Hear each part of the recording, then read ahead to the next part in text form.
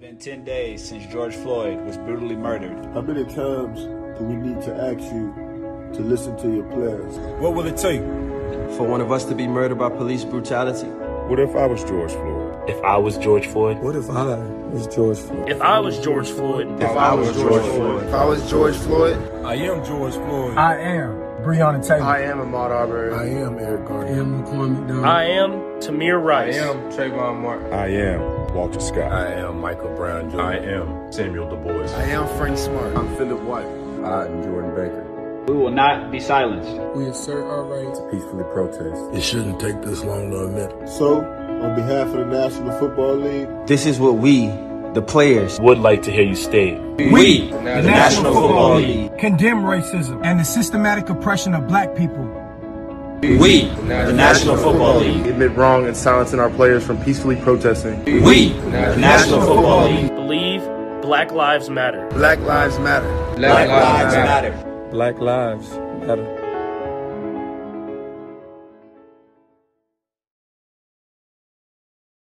All sports, all the time.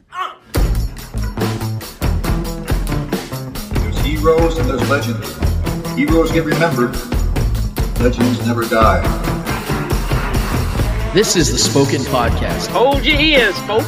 It's showtime. I'm your host, Lance Twidwell. Man, that kid, he can ball, man. He can ball. Touchdown, Kansas City!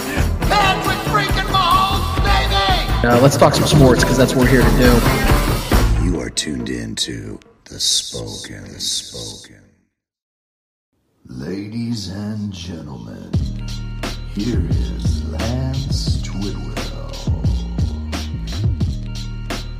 This is the Spoken Podcast. I'm your host, Lance Twidwell, here inside the KCPN studios with my guys Trevor Twidwell. What's good? And Eddie Ortiz, who you'll be seeing very soon. Don't get too upset, guys. Mr. Yo-Yo himself is here, I promise you. And then we have, of course, our lady, the wizard in the back, Mrs. Gat herself. And she'll be helping us further along this show as much as she possibly can to make us look less pathetic as we already are. So I think that's the best way of putting it. She definitely helps us in a lot of ways. So we definitely appreciate her. We appreciate all of you guys. Thank you all so much for the last 66 episodes being a part of this. As we always like to do, we like to start the show off by thanking all of the listeners, all of our sponsors, everybody that has helped make this thing into what it is. We are simply the mouthpiece, and with the mouthpiece comes the body, and we appreciate all of you guys being the rest of what makes this the body. So thank you guys so much.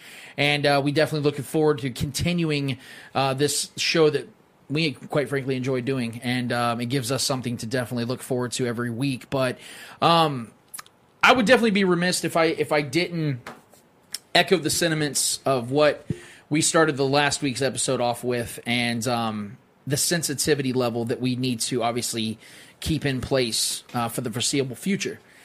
And like I said last week, I'll say it this week, there's no other way to start it but than just by starting it itself. Something I have to admit to all of you about me personally. Some of you know me personally, some of you have never met me in your life and maybe never will meet me in your life. I hate being wrong. Always have. Maybe it's due to me being the oldest of 5 kids, knowing and understanding that my younger siblings, like the one sitting to my right during this weekly show, watch my every move, and the pride sets in when you know that you fucked up. Maybe it's because I take pride in making sure that I do what's right, so when I do wrong, the guilt sets in. Maybe it's because I don't feel like being wrong. Maybe I don't like being wrong. Whatever it is, I despise it. But you know what I hate more than being wrong? The fact that I can always admit when I'm wrong. And I know that's a good quality to have, but not when you are someone who doesn't like being wrong. It's an inner turmoil and conflict that I have fought for many years and probably will fight for many more years that I have. We are all wrong about a lot of things in this life. That's understandable and acceptable. What isn't understandable and acceptable is being wrong about the things that can harm the lives of others around you. Joe Lockhart is a CNN's political analyst, but was once formerly known as the 19th White House press secretary. But up to a few years ago, Lockhart was also an NFL executive. Back in 2017, Lockhart stood in support of the NFL blackballing Colin Kaepernick. And this is a portion of what Lockhart has recently wrote to touch on the matter and how he sees what he stood in support of at that time in this current time. Quote, when I was an executive of the National Football League for a few years ago, our organization was consumed by the case of Colin Kaepernick. The quarterback whose silent kneeling protest against police brutality arguably led him to lose his NFL career and not be re-signed by any club. No teams wanted to sign a player, even one as talented as Kaepernick, whom they saw as controversial and therefore bad for business. The NFL Commissioner Roger Goodell and other league executives tried to persuade the teams to change their minds. The league sent owners and players around the country to try to lead a dialogue on race relations and to move, as the sociologic and human rights activist Harry Edwards said, quote, from protest to progress. Though Kaepernick didn't get his job back, I thought we had all done a righteous job considering. I was wrong. I think the teams were wrong for not signing him. Watching what's going on in Minnesota, I understand how badly wrong we were. End quote. Then we have Drew Brees. Yeah, that Drew Brees that's easily one of the greatest quarterbacks of all time, still playing at a decent level in his 40s and looks to lead his team to success in 2020. Drew Brees was on a Zoom chat with Yahoo Finance on Wednesday, and the host asked Brees how he expects the NFL to respond to the potential of more players kneeling and what he feels is his responsibility in handling it. Brees is quoted in saying, I will never agree with anyone disrespecting the flag of the United States of America. Let me tell you what I see or what I feel when the national anthem is played and when I look at the flag of the United States. I envision my two grandfathers who fought for this country during World War II. One in the Army, one in the Marine Corps. Both risking their lives to protect our country and try to make our country and this world a better place. So every time I stand with my hand over my heart looking at that flag and singing the national anthem, that's what I think about. And in many cases, it brings me to tears. Thinking about all the things that has been sacrificed, and not just for those in the military, but for those throughout the civil rights movement of the 60s and everyone and all that's been endured by so many people up to this point. And is everything right with our country right now? No, it's not. We still have a long way to go, but I think what you do by standing there and showing respect to the flag with your hand over your heart is it shows unity. It shows that we are all in this together, we can all do better, and that we are all a part of the solution, unquote. I want to tell you about a man by the name of Francis Scott Key. Francis Scott Key was an American lawyer, author, and amateur poet from Frederick, Maryland. What Key is famously known for is writing the song we all know as the Star-Spangled Banner, or better yet, the United States adopted national anthem. We all know the first stanza. Oh, say can you see by the dawn's early light, and it goes on. But many don't realize or fail to acknowledge the fact that there's 3 more pieces to that song that many hold dear. Lyrics such as, no refuge could save the hireling and slave, from the terror of flight to the gloom of the grave, and the star-spangled banner and doth wave, o'er the land of the free and the home of the brave, have been conveniently left out and forgotten when we stand in reverence to the flag. Could it be because these very lyrics suggest the celebration despite the death of black slaves and the glory of American history? I'm willing to bet that most of you listening right now didn't even know that Francis Scott Key was also a slaveholder and wrote this song while slavery was still very much a normal practice in America. In other words, the Star-Spangled Banner, the national anthem, chopped or in its entirety, was not intended to dedicate to black Americans. Yet here we are, holding a song and flag over the heads of descendants that died as slaves. Joe Lockhart learned a valuable lesson the hard way. He supported blatant discrimination against a black athlete that took a knee during a song written by a racist slave owner in order to peacefully protest and exercise his rights and freedom as an American citizen. The same rights and freedoms that Drew Brees' 2 grandfathers fought for. The same rights and freedoms that my grandfather fought for. The same rights and freedoms that our very own Eddie Ortiz once fought for. The same rights and freedoms our brother Rob Davis is still fighting for. Drew Brees stated that he never will agree with anyone disrespecting the flag of the United States. Who the fuck is he talking about? Who is disrespecting the flag that you cherish more than the purpose of said protest? And here are just a few military members that stand in support of what Kaepernick did. One man by the name of John Middlemoss, a 100-year-old World War II veteran who back in 2017 went viral when he expressed his support by taking a knee himself and had his grandson, Brendan Gilmore, posted on Twitter. Well, what about the guy by the name of Nate Boyer, a former NFL long snapper and a United States Army Green Beret? You know, the soldier that made the initial suggestion to Kaepernick that he should in fact kneel and is even photoed standing next to a kneeling Kaepernick with his hand on Kaepernick's shoulder while the anthem plays? What do you say to those same soldiers who stand in opposition to your faulty and outdated at best narrative? Drew Brees was drafted by the San Diego Chargers in 2003. The NFL didn't even mandate the players take part in the national anthem until 2009. So my question is, where was Brees and his frustration with the league from keeping him off the field from showing his outward respect for the flag and anthem for the first 6 years of his career? To push back against an innocent man silently and peacefully creating and raising awareness that people that look like him are still being treated as second-class citizens while harming no one in the process is the only opposition of freedom that I see in this so in all actuality, it's you, Drew Brees, that's disrespecting what that flag is supposed to stand for. If a peaceful protest during a song that doesn't hold the same remembrance and equality for all Americans, then how do you suggest they protest? What is the right way? What is deemed acceptable? I hear people like Drew Brees push back on the way black Americans protest, but yet to see or hear any actual suggestions in order to have their voice heard. It's almost as if there aren't any real suggestions or alternatives. It's almost as if there isn't a real reason to push back other than to simply push back because it makes white America uncomfortable. And here's why I'm also confused with Drew Brees' comments. If you go look back at his social media accounts, you will notice that Brees took part in the Blackout Tuesday, which, if I'm going to give at least a portion of the benefit of the doubt, means that he is aware of the movement and its relevance. So how could he acknowledge it, place himself in it, and then be this clueless? And more importantly, how will Brees be able to look his black teammates in the eye after saying these words, after taking this stand? We've already heard his teammates like Malcolm Jenkins, Michael Thomas, and Emmanuel Sanders speak out against what Brees stated in this interview. How do you do it now? In the words of the great Shannon Sharp, Drew Brees should probably go ahead and retire after this because the locker room will never be the same.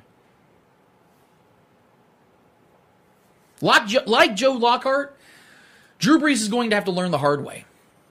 Like Joe Lockhart, Drew Brees is going to have to admit that he got it wrong. Yes, everyone, and I mean everyone, is entitled to their opinion. Everyone has the rights and freedoms to say what it is they feel is right or wrong. But just like Joe Lockhart and Drew Brees have their rights and freedoms to express their opinions, I have the right to tell them that their opinions are wrong. Your opinion is wrong. Your opinion belongs in a time this country will forever regret. You are wrong. And as expected, Brees came out first thing this Thursday morning apologizing for what he said. But the apology, also as expected, fell upon deaf ears because we all know it's simply an attempt to backpedal from causing the stir that he did on his own team, let alone across the landscape of the country. The apology only matters if Brees actually understood why Kaepernick knelt. And let's be clear, this wasn't the first time Brees has touched on this stance in this regard. So it isn't just that we disagree with this short-sighted viewpoint, it was the timing and blatant insensitivity to what is going on in our society. Take it from someone who hates being wrong. It's best to admit your mistake and learn from it in the most sincere way that you can. Otherwise, you're going to continue to be on the wrong side of history. Drew Brees has spent the better part of 2 decades building one of the greatest, most accomplished careers in NFL history. And is going to have to spend the final season of that career explaining why he divided his own locker room. And Roger Goodell, spare me your bullshit. It took you 4 years to see the truth. And in those 4 years, you blackballed Kaepernick, stood by as he lost everything, scoffed when people joked about the entire movement, didn't stand or speak up for the black community, and more importantly, the black athletes in the league you oversee. You condemn racism now? You stand for the protesters now? Why now? What changed? Why didn't you stand up when it wasn't the popular thing to do, Roger? According to Robert Little on Twitter, the NFL social team went behind Goodell's back to create the player-driven PSA, which led to Goodell's PSA today. If you're on the social media team and they try to fire or harass you, be sure to reach out to Robert, according to Robert.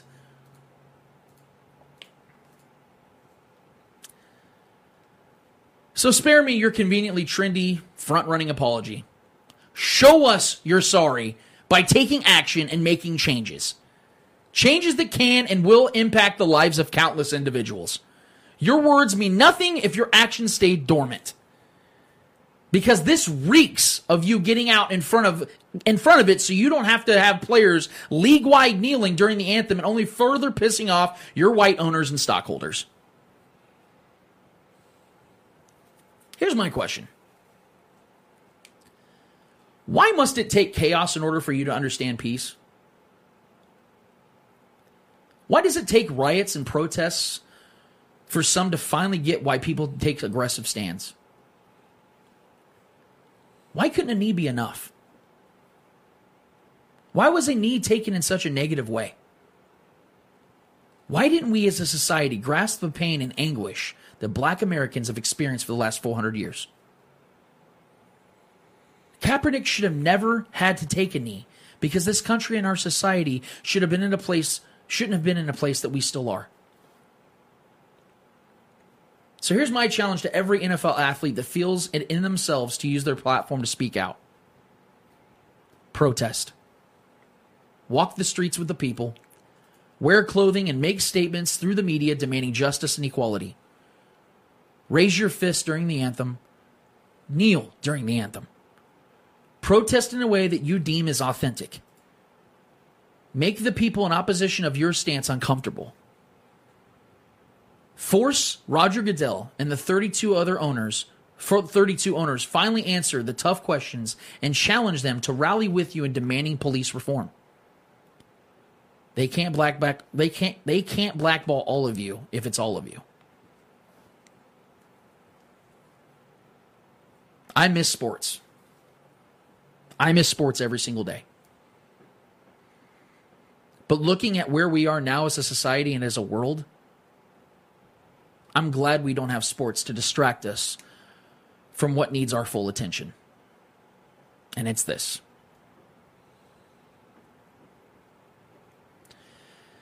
We're going to take a quick break. And when we get back, we got some NBA to talk about. The NBA is coming back next month, and I hope you guys are as excited as I am because it feels like decades since we've had sports. So we're going to definitely break down the return of the NBA, how they're bringing it all back. How do we see this thing shaken out? Is it going to be beneficial for all teams or just for a few? We're going to definitely discuss and dive deep into this, and you're going to see Eddie's face once again, I promise you guys. We'll be back after this.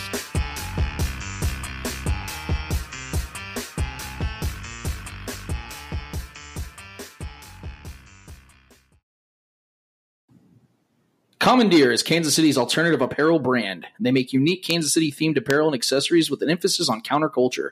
They're nominated for 2 Best of KC 2019 awards in the Pitch magazine and have plenty of designs for both sports fans and anyone else. Find them online at commandeerbrand.com or follow them at Commandeer on Instagram, Facebook, and Twitter. Soft shirts designed with an edge.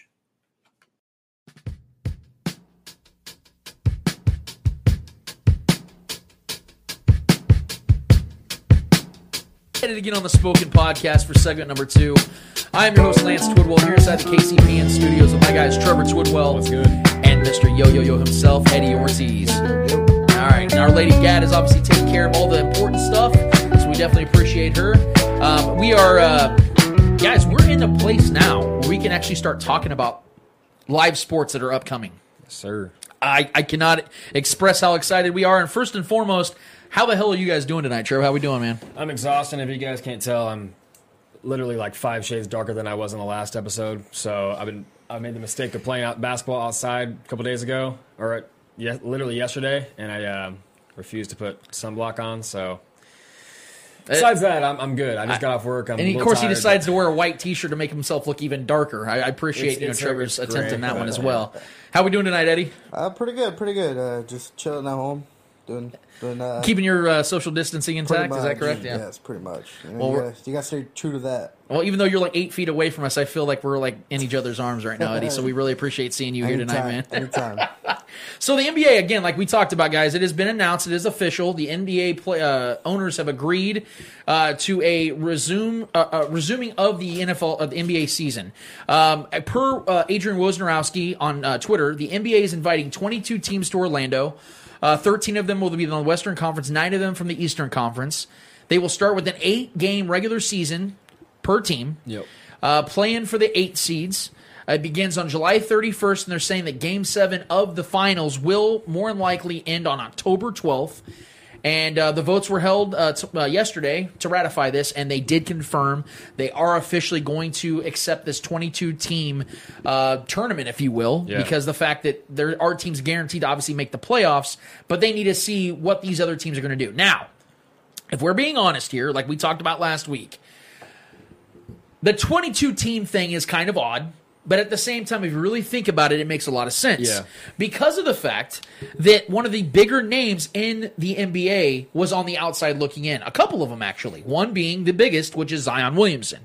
Now, the Pelicans got hot at the end of the year. They beat the Celtics. They made some statement wins. They had some statement wins. So they were in a place where they more than likely were going to get themselves in that playoff spot, but we never will know that for certain, whereas the play-in's going to play. Even though the Blazers, leave it to the Trailblazers to blaze their own trail, being the only team that decided to push back on this new idea. But nevertheless, Damian Lillard, one of the biggest stars in the NBA, is going to get himself an opportunity as well. And I think this is the best way. I think we talked about this last week. I think this is the best way for them to do it. And I think the NBA did the right thing. And I'm, more than anything, just excited for the fact that we're going to actually see these guys back on the court. Now, my question to you guys to start this off is obviously your overall thoughts on the new proposal, the accepted proposal, how you guys see it all playing out. But there's been some ideas and some questions as to why it's taking so long, why they're waiting till the end of July when they've made the agreements now. Why don't they just do it as soon as possible? So, Eddie, I'll start with you. What are your thoughts on this overall? Just quick. I think they did the whole July 31st thing because if you think about it, by then maybe this whole coronavirus thing will start dying down to where the fact that they can have up to 20% fans maybe in the stands or wherever they're going to play. Yeah, maybe 35% of fans, you know what I mean? So there's that possibility. I'm not saying it's going to happen, but at least you have that door open to where you're waiting till the end of July to kind of keep that window open to see if you can possibly have at least 20% of fans inside a building. You know what I mean? Yeah. Because you can, if with 20%, you can pretty much have six feet all around the arena. So I can see that. I can see that happening and probably being one of the reasons why they decided to wait this long. But at the other is kind of giving the teams that time to get back into shape, back into rhythm. Yeah. So I think that's another big major factor as to why they decided to wait this long. Because if I'm not mistaken, I don't think nobody's returned to practice yet. So with basketball being the way it is, players have to get into that rhythm again. So I can see why they did that gap till July, till the end of July. So. Yeah, I mean, not even just the physicality part of it, guys getting the rhythm and the physical aspect of the game back and rolling. It's more about, I think, getting everyone to Orlando and to the quarantine spot and quarantining the players, getting everyone tested, getting that rolling, so everyone who they know is not testing positive is around each other consistently, so they can kind of get that, and they know that everyone's kind of safe around that select people. And the crews for each team and the players themselves are safe to be around each other, you know. So I think that's the main thing is just giving themselves enough time to kind of consistently be around each other and be healthy and understand that everyone's, you know, not testing positive for the virus at all. This is just I think this is just giving them obviously their own little bit of leeway too, to give themselves some time to kind of get comfortable with this whole new being in one location type thing. It's going to be weird for everybody, especially the players. No one's having a real home court advantage, which I kind of like. I kind of like that it's on a neutral floor for everybody, including the playoffs. No, are the Magic in the race? I don't think they made it. I don't think they did. Okay, because I would have said all if I know it's is Orlando, it would have been Magic. I'll have to check the I 9 don't think teams. that's their actual stadium, though, is it?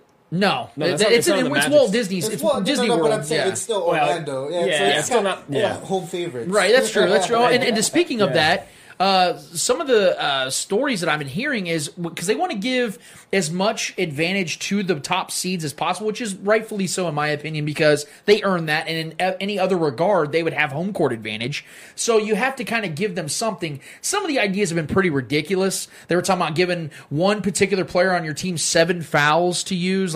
Obviously you're going to give that to your superstar because that way they'll never foul out.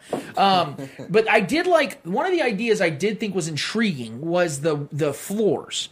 They've been talking about how they would be willing to give the teams who would naturally have home court advantage the ability to bring their actual floors from their stadium to that stadium, to Disney World. I actually like that idea because of the fact that with wood floors, with courts, there is a difference in how they feel. So if you get that feel of, let's say for the Lakers, they get the Staples Center floor in Orlando and the NBA signs off on that, that's a great idea. That gives them some sort of advantage. My only question to that would be how long does it take? Because you're going to have more than one game in one day. I think absolutely. That's doing too. They're talking about 5 games a day. Yeah, so I think that's going to be impossible for them to do. So I think they're just going to keep one standard neutral floor. More likely. But this is an idea they threw around that I kind of was like, oh, that's not a bad idea. It's not a good idea because you have to change the amount of staff you have to have in order to change floors, bring floors. So it's doing too much. It is doing a lot, and that's why I don't think it was a good idea. That's what makes this whole situation so unique, though, is that we're in unprecedented, uncharted waters here, where they're trying to figure out a way to reward these teams that had the advantage initially or should have had the advantage initially.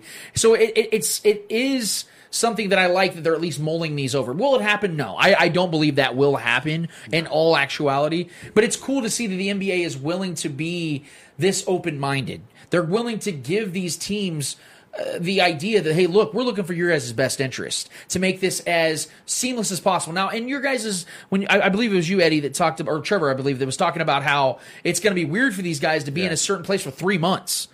That's true. But here's the thing. Are we going to really pretend that for the last 3 months we haven't been doing that exact same thing this whole time? So if anything, they've been getting trained to be in the same place, and there are much worse places to be at than Disney World for a couple months. I'm just saying all the teams together. Yeah, sure. That's going to be strange. I'm saying, coming from me, from my basic training days and how I was together with these people for so long in a confined space and not being able to do much other than train. The amount of drama that came out of there is ridiculous. For some reason, men cannot fucking join together in a people, man. They just can't seem to get along in a confined space, man. The amount of drama that went around that basic training, dude, it was ridiculous. Hopefully they can work it out. Hopefully they have their own little hotel per se, because if you put all of the teams together and all the trash talk that's gonna go on. So they're going to have to work something. Especially with the 8 games, everyone's clawing for a playoff spot. So there is going to be a lot of drama if you're going to put them all together in the same building. You don't want to do that. Yes, you'll have to, I'm friends with them, friends with him, but at the end of the day, it's still a competition, and you're still fighting for your team to get that title, So they need to work something out. That's fair. That's fair. I will say, as far as the quality, I know there's people that are concerned about, well, now that we have all of this stuff established, are we going to have to worry about the quality of said games? For me, I'm not worried about that, not just because of the fact these are the top athletes of the world and they know how to play this, but they've been playing all their lives. It's because of the fact that with fewer distractions now, with them being in a solidified place, you're only going to have to really focus on basketball. So if anything, I think this is going to help the guys from the stars, the superstars, all the way to the scrubs to play their best basketball, because this is all they got, and they've been chomping at the bit to get back on the court. I think this is only going to be a good thing for them to be in a place if you want to call it confinement, I don't really want to go there, but that's kind of what it's like. It's like solitary confinement almost, where all right, you play ball and you go back home, basically. They can't be out in public or anything. No. They just can't risk the fact that they can catch this thing Right. out and about when they're out and about. So. And that's probably why the fact that I don't know how you feel about this, because I know you when Eddie was suggesting the 20 to 30%. Obviously, I'd be all on board because I want to hear crowd noise. I want that as a part of sports. It's like peanut butter without jelly. It just doesn't, you want both together. Yeah. The reality of that, though, like I want to hear your thoughts on this, Trevor. Do you believe that there's any realistic chance, though, that we do see any type of fan crowd in the stands during this playoff run? I personally, off the top of my head, if I have to answer that, no, I don't think so. Just because I think, obviously, the NBA right now is leading the pack with bringing sports back because baseball can't get their shit together. I think Adam Silver is trying to be as progressive. Yeah, the new GM or the new owner of the league, Adam Sandler. Yeah, no, Adam Silver I think is trying to be as progressive as possible. And keeping, being the one who's going to lead the way, bringing sports back into everyone's lives, into everyone's TVs. I think he's trying to be as safe as possible moving forward. Because if you don't want to, bring fans back and then say something happens, something spreads. I just think it's best to just bite the bullet, accept that you're just going to completely, keep fans out, and then. I think the waters only get more muddy as you try to do that because then there's going to be outrage from certain fans who aren't able to get selected to go to the games, and who the ones are going to get picked and chosen to be in the games in attendance. So how are you going to? Who's going to be the privileged ones to be even able to attend? Within the stands. So that's a touchy one. I don't mind if that happens, but I don't think they're going to allow that. Honestly, I just brought that up just because. It's a possibility. I know the Mexican Soccer League is contemplating that. Yeah. I think it's up to 50% when the season starts, but they still don't know. It's kind of like, it depends on how we are as a nation. But I like what the WWE is doing. Is they're putting the rest, like their own talent outside in the arena, to make the noise. So if you have the other teams sitting there while they're watching the game, that's actually a really good idea. Before they come on the court. Like, let's say the teams that are going to play that day, why not just chill there? You know what they need to do? The fan. They need to mic up the players. That's interesting. I didn't know that WWE was doing that. I think they need to mic up the players. They just started doing that. I know I watched WWE NXT. I don't know if I haven't watched Raw or SmackDown, which is Monday or Fridays. But I saw NXT. That's what they did. They had the talent surround the ring. It was a plastic shield all around, like hockey. And so they were banging on the glass when they were wrestling, or like when there was a cool move, everybody would be like, oh, or like just cheering, So obviously that was pretty fun to see, like the actual talent reacting to other fighters, what I mean? So if you have NBA players that that haven't been outside with the outside world, you can have the teams that are going to follow those teams that are playing on the court, just chill in the stands. The players, and because everybody reacts to dunks, 3-pointers, so we're going to see their real emotions to the game. Yeah. Because they're not going to be playing at that moment yet, but we can see their real emotions towards another player making a badass play or something like that. You're still going to have that. You can have that crowd emotion, you know what I mean? That's a lot like the conference tournaments in the NCAA basketball, where you have like the Big 12 tournament. You'll have teams that are literally watching the other teams that are about. So it's just like that. Yeah. Yes. So I would be on board with that if that shows there's some sort of crowd assembly, if you will, because obviously those guys are getting tested. They're okay being out there in the stands. So I think that idea is great. Now, I want to ask you guys this. Is there anything, now that we know exactly how this is going to go, is there anything that you either don't like about it or that you would have liked to have seen them done differently? Is there anything at all that you don't like about this or wanted to see? Maybe they could have tweaked this a little bit differently. The 8-game thing is kind of like, I get how you're trying to favor in like the teams that are like 3 games behind, but you're only giving them 8 games, and I mean they lose 3, they're pretty much out. Yeah. But I like it though because each player, each team that are all the teams that are left are all competing to make a playoff spot. They're all every team that's in there right now for this race has a chance. So what happens if a team loses, like, let's say 3 games in a row? Like, They're only going to have 5 games. They're pretty much not going to catch it. It really depends on how far back they are. Do you want to 3 games? It's really no different than towards the end of the season when there's 3 teams biting and scratching and clawing for that 8th spot. It's really no different. I mean, it just sucks because they're just like thrown right back into the fire. Well, that's what I'm saying. It's kind of different because this one's going to be like a new season because the last season technically kind of ended a couple months ago. So you're technically... It is what it is, man. Like, we've never dealt with anything like this before. Of any professional sport... I would have money that they would have went straight into the playoffs. I prefer it this way, yeah. I get you want to, if you're 3 games behind, I get that you want to, play for a spot. Yeah. But, I'm a Kings fan, so we have a chance. If you lose... if you lose 3 games, what's the point of you even being there now? Right. I can guarantee you the games are going to get boring in those 8-game spans. Because if the teams fighting for a spot lose the games that they have to win, it's kind of like, why the fuck am I here? Right. Or somebody gets hurt. Time. So I'm just wasting my time. The thing about it is, of all of the pro sports in America, basketball, I don't want to say is the most predictable, but it's the one that when you're the best, you almost always win. So in these scenarios, I feel like the best teams are going to win. I think they're going to get into this. I don't think there's going to be a ton of upsets where, I didn't see this team climbing their way into the playoffs. I think they obviously built it this way so they can give Zion Williamson as much of an opportunity as possible to get in the playoffs, and it makes so much sense. And honestly, the NBA shouldn't even apologize for it because this is a star-driven league. Yeah. He is one of the biggest stars in basketball. He's only played 19 games to this point. The dude is only 19 years old. And Lonzo was balling before this all happened. Right, and that's the other factor, too, is that you have Lonzo Ball with him. You have Brandon Ingram with them. There's this young nucleus with a J.J. Redick veteran next to him. It's like, that's a cool story. Yeah. So you want that to happen, which I do believe the Pelicans are going to find their way in because they're just so good.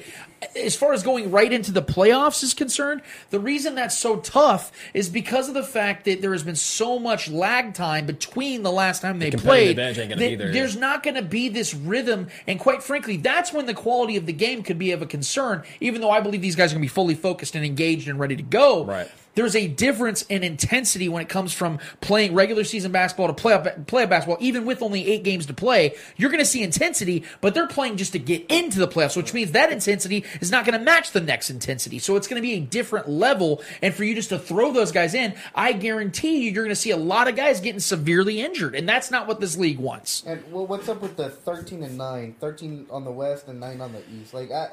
Why couldn't they just go 11-11? Because that essentially, from what I saw, and correct me if I'm wrong, but according to what I was reading, they were also going off of record against conference. So you had more better teams from the Western Conference and the Eastern Conference as far as that record is concerned. The league really wants the Kings to make the playoffs. Yeah, clearly. This is all about the Kings. For them to get that 8th. If we're being real here. That's what it's about, guys. This is really all about the Kings. That star-studded Kings roster, baby.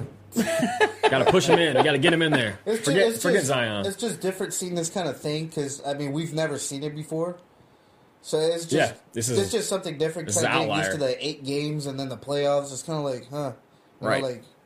It is weird, man. It's gonna feel weird, but I'm just like, for me, I can't really criticize it, man, because I'm overly excited. My excitement for this to be back is just kind of glossing over everything. I'm just glad to have it back. I'm glad to have something. I've missed the NBA.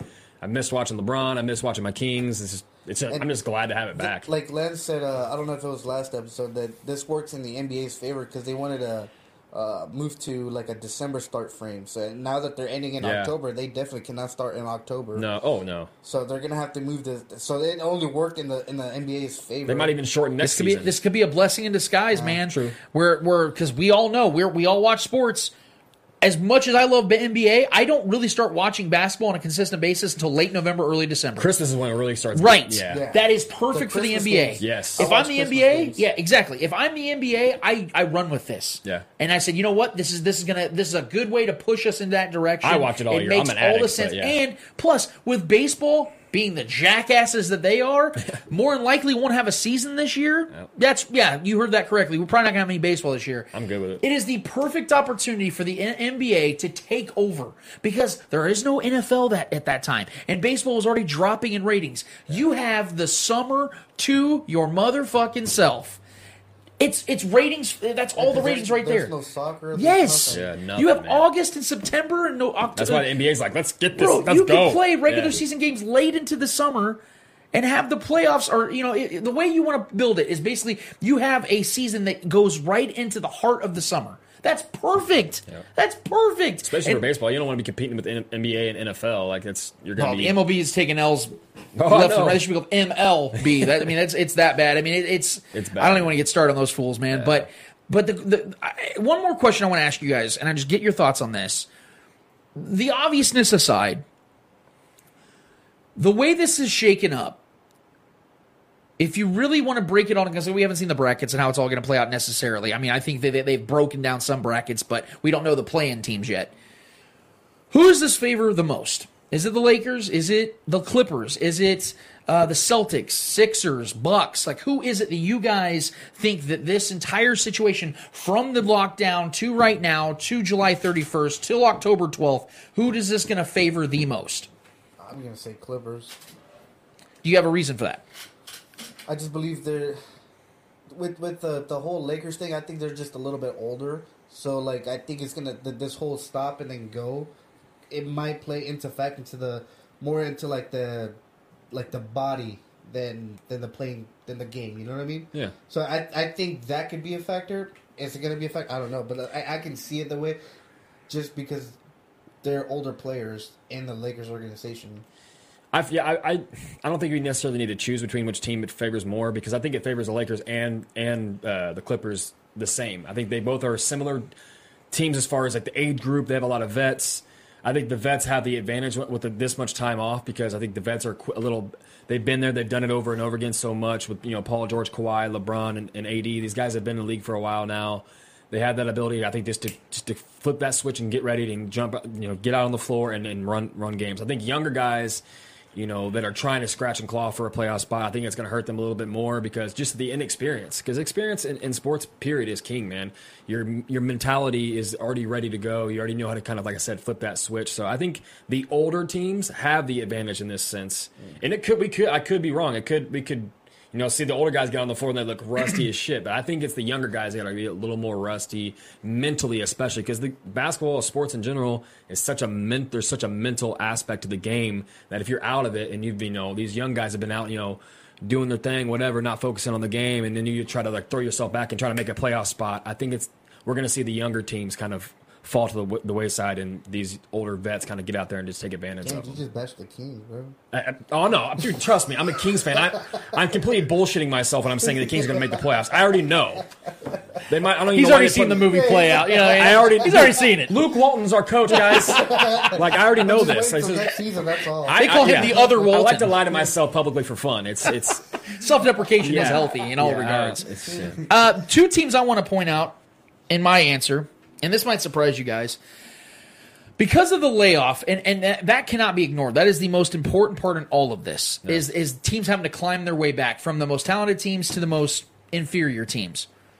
The two teams that I think are going to benefit off of everything the most, and this, again, might shock you, to me, outside of the obviousness, is the Celtics and Rockets. Reason why is this. The Celtics have one of the best coaches in all of basketball. It's not even a debate. Brad Stevens is an incredible coach. They also have incredible talent, and in some regards, underrated talent. So I think there's a certain motivation factor for that team, plus with the fact no one's paying attention to the Celtics. As great of a franchise there, no one's expecting them to win anything. I think Philly too. But fair enough. But here's the difference. Brad Stevens, to me, is going to have this team prepared. They're going to be one of the few teams that I think comes out and looks good early. I expect him to have that team mentally strong. And again, they have two incredible athletes in Tatum and Jaylen Brown. I think both of those guys have a chip on their shoulder because they know that LeBron's no longer there in the East right now, so they don't have to worry about him, and that's been their biggest juggernaut. The Bucks are obviously going to be respected, and they need to be respected, but there is a coaching difference between those two organizations and, quite frankly, any other organization in the Eastern Conference. The second team, why I said the Rockets, I know that sounds absurd. What has been the talking point since we all started talking about the NBA coming back together when it comes to the Rockets? James Harden can't win in the playoffs. Mike D'Antoni is on his way out if they don't win. You want to talk about motivated? You want to talk about having all this time just to sit here and stew in that and not have the game you love and to be able to escape this stuff mentally? That's been on their minds this entire time. For the first time ever, I think James Harden is going to look good in the playoffs. And I'm saying that sincerely. I think we're going to see James Harden of the regular season in small portions. I'm not saying they're going to win anything. I'm saying I think the Rockets have something to prove because they know this could be it. This could be the last time this nucleus is ever back in the playoffs again together. Well, not even just James Harden has something to prove. I mean, that whole like him and Russ both have so much to prove. Right. And from what I've heard and seen, the pictures, the photo evidence of James Harden, he looks like he's lost like 15, 20 pounds. He looks great. He's completely shredded. I mean, he's always been in good shape, but he looks extremely lean. He looks like he's been keeping himself prepared and ready to go. He didn't treat the quarantine like most of us did, if you know what I mean. And obviously, I'm sticking with my prediction. I feel as confident as ever that the Lakers are going to win this whole thing with the Clippers. The reason why I can't get myself to buy into the Clippers is for the fact that it's not that they're not good enough. It's the fact this team hasn't played together all year. All year. This Kawhi Leonard has not played back-to-backs all season. He's not played 40 minutes in a game all season. Paul George has missed over 20 games. This team's nucleus is not... Lou Williams, their sixth man, an incredible scorer throughout his career, is a horrible defender. This guy is a horrible defender. If the Lakers and Clippers match up, they're going to give him the Steph Curry treatment, where they just pick him on the double on the picks and switch off on him every single time. Then you got two guys who can drop 30 and two of the best wing defenders in the league at the Absolutely. same time. I'm not debating. It's not the talent, and they have Doc Rivers as a head coach. They're definitely an obstacle in the Lakers. They're an obstacle. I'm saying the reason I can't put my arms around them and say I think they're going to win anything is because of that very fact. And like you just stated, they have to go against the Lakers. And what have I been saying all season long? Well, as soon as Kawhi Leonard signed with the Clippers, I said that was the biggest mistake of his life because now he has put himself in prime position to have to go against LeBron and another top 5 player in his prime. That is the stupidest thing Kawhi Leonard could have done unless he would have had another top 5 player next to him, and he doesn't. Paul George is a damn good player. He's not Anthony Davis. He's proven shit in the playoffs. Who? Paul George. Exactly. Yeah. That's my whole point. We got to see it first. I mean, he's not a proven winner. And we got to see Kawhi Leonard play healthy. Yeah. We got to see Paul George play healthy. I'm not putting my stock in a team that has not only not played together, but has been unhealthy all season long. I can't do it. I just can't do it, so I'm sticking with my prediction. We're obviously going to be giving out brackets. We're going to do our own brackets on the show as soon as the playoffs start to really warm up. That's going to be exciting as hell. I cannot wait till we're actually starting talking about games that we're going to talk about the next week. Yeah. That feels like ancient history at this point, so I'm definitely stoked about that. We're going to keep talking NBA because, quite frankly, guys, that's the moving point right now for all of us. That's going to be the driving force for sports content in the entire world right now, so I'm super stoked about it. I hope you guys are stoked about it, but we're going to leave that right there because when we get back, we're getting to our guy, Eddie. It's the Eddie Hour, and we don't mess around with the Eddie Hour. We give him all the time he wants and all the time he needs. So we'll be back for the Eddie Hour after this.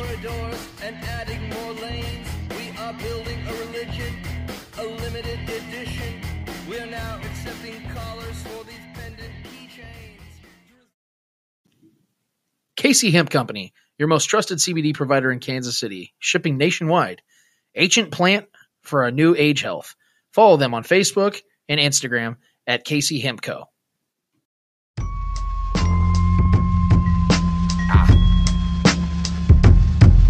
Hey, yo!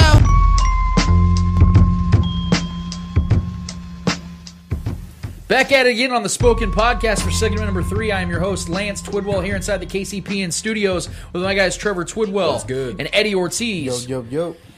All right, so we had ourselves a nice little NBA discussion, and I'm not going to talk anymore because it's it's the Eddie Hour. It is time for Eddie to take over this platform. Eddie, what is going on tonight, man? All right, man. Since NBA is all we got right now, I'm gonna have some NBA questions on here to start this Eddie Hour. So my first question is: Vince Carter has played his last NBA game. Will he be a first ballot Hall of Fame or no? There's no question. Vinsanity is, I would say, and I think it's safely put, the greatest dunker we have ever seen in NBA history. And it's not just his highlight reels that make you put him in the Hall of Fame immediately. It's the fact that he was an extremely underrated scorer. This man scored over 26,000 points in his career. And it wasn't all dunks and windmills and reverses and 360s. This guy could shoot. And Vince Carter was, because he was so great at dunking and finishing at the hoop, we overlooked a lot of other things in his game. He was an underrated defender. He could pass the ball very well, and he was a major influence to a lot of successful teams that may not have won championships, but got far into the playoffs.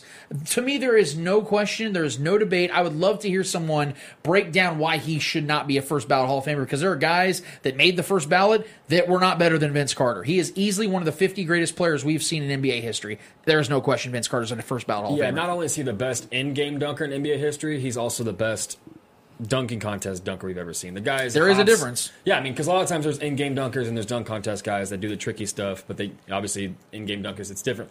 He's absolutely a first ballot Hall of Famer in my mind for sure. And I think it's kind of a unanimous thing, especially amongst players. If you ask players, he's one of the most inspirational players of this past decade and a half, or 2 decades. This dude's been playing for like 30 years. And I think the most impressive thing on his resume is what he did for for Canada, for that Raptors organization. He made it what it is today. Without Vince Carter, I don't know how long. I don't know if the Raptors would have stayed in Canada. I don't know if Chris Bosh ever would have contributed as well. I just think he is definitely the guy that made the Raptors, and set a foundation for that organization to become what it is. And then now, obviously it's a championship organization now with, thanks to the likes of, Kawhi Leonard and Kyle Lowry, those guys. That was a good roster. But I don't think they would have ever gotten there without the success to Vince Carter, making it such a pop, because he popularized. He put him on the map. The NBA in Canada, because Canada was never known, for and nobody still wants to go there. But he put them on the map. Vancouver with the Grizzlies, they failed there, right. So that he I think he single-handedly helped keep that team there and made that franchise what it is. And I think that's the biggest credit on his resume. Not only what he did numbers-wise, and as a player and as a human being himself, the things he's done on and off the floor, for his community and stuff. The guy's just all around great dude. I don't think there's not one blemish on his resume. So without a doubt in my mind, he's a first ballot. Yeah, dare to say that even though Kawhi Leonard technically won them a championship in Toronto, I still think Vince Carter's the greatest Toronto Raptor we've ever seen. Without a doubt. I think if T-Mac would have been able to stick around, that would have probably been different, because T-Mac was a better player. Yeah. That obviously didn't happen. But yeah, Vince Carter, there's no question, man. Oh yeah, we saw Vince Carter gradually develop new skills, because he was more of a high flyer when he first came to the league, and he was not a one-trick pony necessarily, but he wasn't the best jump shooter.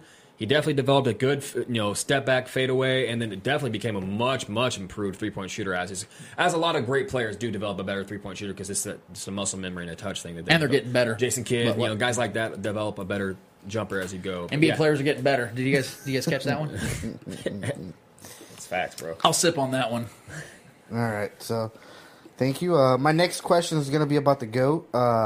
LeBron. So, we're talking LeBron. Perfect. Okay, Michael Jordan and the Jordan brand, the GOAT, and the GOAT brand have decided to commit $100 million over the next 10 years to causes that ensure racial equality, social justice, and greater access to education.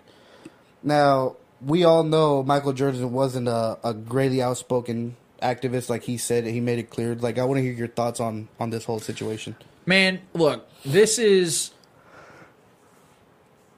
as great of an NBA player as Michael Jordan was. I think this type of movement or this type of action from him supersedes the greatness of the player, because this is something that, quite frankly, we've needed from people like Michael. Man, like I've said it 100 times. You guys already know what I'm going to say. I respect the hell and defend the hell out of Michael choosing not to be in the limelight when it comes to controversial topics and activism and things of that nature. That's his choice. But the fact that he's saying in his 50s, you know what? Damn it, enough's enough. I'm gonna use my platform and I'm gonna make a difference. Like, that is it. That is key, and that is beautiful.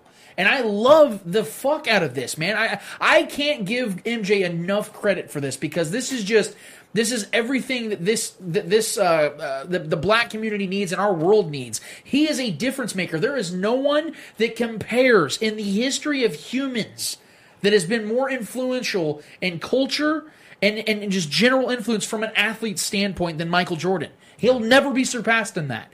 And for him to do things like this, that is going to cause waves and ripples that we've never seen from the sports world. This is the most beautiful thing that I think MJ's ever done in his life. Just my personal opinion. This is great. Yeah, if we had a hold this W section on the show, that would take the cake for this week. For all three of us. For this month, at least. I mean, yeah, for a guy of that rank, human beings history, not even just sports history, but it's just iconic rankings history. And MJ's right up at the tippy top of that. And people, and as far as famous people go, as far as having a pedestal to stand on, this definitely, I feel this makes up. I mean, I'm speaking for myself. This makes up for, his sentiments and his statements back in the day when he didn't want to stand up, for what everyone assumed he would or what everyone assumed was right. I think this is $100 million, man. That's awesome. And you're talking over 10 years, so $100 million every year for 10 years. I mean, it's definitely something he can afford, which is incredible. But the fact that he's doing it, and he's doing it, in the midst of all this that's going on right now, and he's using his platform, his stage to be a voice, and everyone has their limit, man. Everyone feels that enough is enough moment. And I'm so glad that he stepped up. Not only stepped up, but he made a statement about all this that's going on. So he used his own words, because money is one thing. If you got that much money, it's easy for you just to throw it out there, just use some of this and contribute to your community. But it's also another thing to do that while using your voice, MJ's voice, and making a statement and coming out and being thorough and being authentic. That to me was the biggest thing. Is he put that money out there. And he said his words. He came out and voiced his opinion on all this, and voiced his concerns and his support. And that, I bow to you, man. That was a huge move, and I appreciate it. And the whole country appreciates it. He put his name and his brand's name on there. When he came out with the statement is what I was like, man. I gave him the thumbs up, and then I saw the $100 million. Like, just beautiful, man. Yeah, all right. It's awesome. And then staying on the topic of NBA. Trevor, you made me aware of the whole KD thing. There's some rumblings. Yeah. So, first of all, I want to say KD has purchased some stakes at, I think it was Philadelphia Union. So he's a minority owner at Philadelphia Union for Major League Soccer. So that's news. Yeah. Trevor said he's probably following LeBron's footsteps. I said no. Try to get the soccer game, bro. Not even close. the team difference is crazy. But you were saying that there is a possibility, rumors out there that are saying that he might be back for the playoffs. There's just been some rumblings, I believe. I was listening to The Odd Couple on the way here, and Broussard was like, if he's 100%, why doesn't he come back and play? And he was just saying, I mean, I kind of agree with him. Like, if I don't think, me personally, I don't think KD should come back and play, because if he does get hurt, I mean, what is that going to do to his mental? How long is he going to be out? Say he sacrifices another year. He's getting into his early, to mid 30s now. Like I think that's the wrong move to come back right now and try to push it for this, because I don't think the Nets are capable of making a big run in the East in my mind. But there's been some rumblings, because he's been playing, I think since early March, he's been playing 5-on-5 scrimmages. He's been running full court scrimmages. He's been okay. But he hasn't made any statement, I don't believe, unless there's been some things that have been, that have come out since we started recording. But, if KD decides to come back, I know Kyrie's not going to be there, but if KD decides to come back, it's a decent roster over there. It's a decently coached team, and they've been winning some games. I think they just beat the Lakers right before this all happened, which is an impressive win. But, I mean, if KD comes in and decides to make a splash, I mean, what would that do for this, for this whole tournament? Yeah. I think it'd be kind of a cool little gotta check his kick burner in the accounts ass every day just to see what it says. Yeah. Jay Stedman 547-4357 is his best burner account. KD's playing July. As a fan of the game, July to me. As a fan of the game, I would love to see KD just like, what, fuck it, I'm playing. If he's 100%, he's already been playing right competitive basketball. I don't see. And he's been cleared by he's been cleared really for the most part. He's been playing 5-on-5 scrimmages. I know that's not legitimate NBA competition in games, but if he's physically able, I mean, it's up to him. Who knows what's going on in his mind and the decision he makes. It's hard to read that guy's mind. Him and Kyrie both, but I wouldn't be surprised if it happened. But if I'm him, I wouldn't. But as a fan, I honestly would love to see that. All right, Lance. There's no chance in hell KD's playing in this playoffs, and the reason why is because of everything Trevor just stated. You can use that as an angle in saying, well, because he's already starting to play, it makes sense. But here's the thing. Yeah. Trevor's 100% right. The risk factor of him getting hurt is still very high because of the fact that it was such a severe injury. Ask anybody that's popped their Achilles before. It's not even just the physical side of things that you worry about. It's your mind. Kyle Brandt from Good Morning Football popped his Achilles when he played football. And he talked about for years after he popped that, he was constantly worried that he was going to do it again just walking. Which you can do, by the way. Yeah, your brain starts to favor one side of your body. So KD does not need this type of environment to be what he comes back to. What he needs is some meaningless games in November or December that no one's watching to get him to warm back up. I'm sure if KD played right now, he'd play pretty well. But it's the mental side of things, and it's his body getting back into the rhythm of things, because you got to remember, it's been over a year now since he's played basketball, real basketball. It was this month, last year, he popped his Achilles. So it hasn't really been that long. And his body and mind need to be able to coordinate together and get in some unison before he plays some meaningful games, because he's not playing any meaningless games, that's for sure. Would it be worth it? I mean, the Nets have a slight chance to make it, but would it be worth, say, Philly's, like I said, that's why I think this rest benefits Philly, because Ben Simmons is probably going to be back, ready to go, right. And Joel Embiid's going to be 100% ready to go.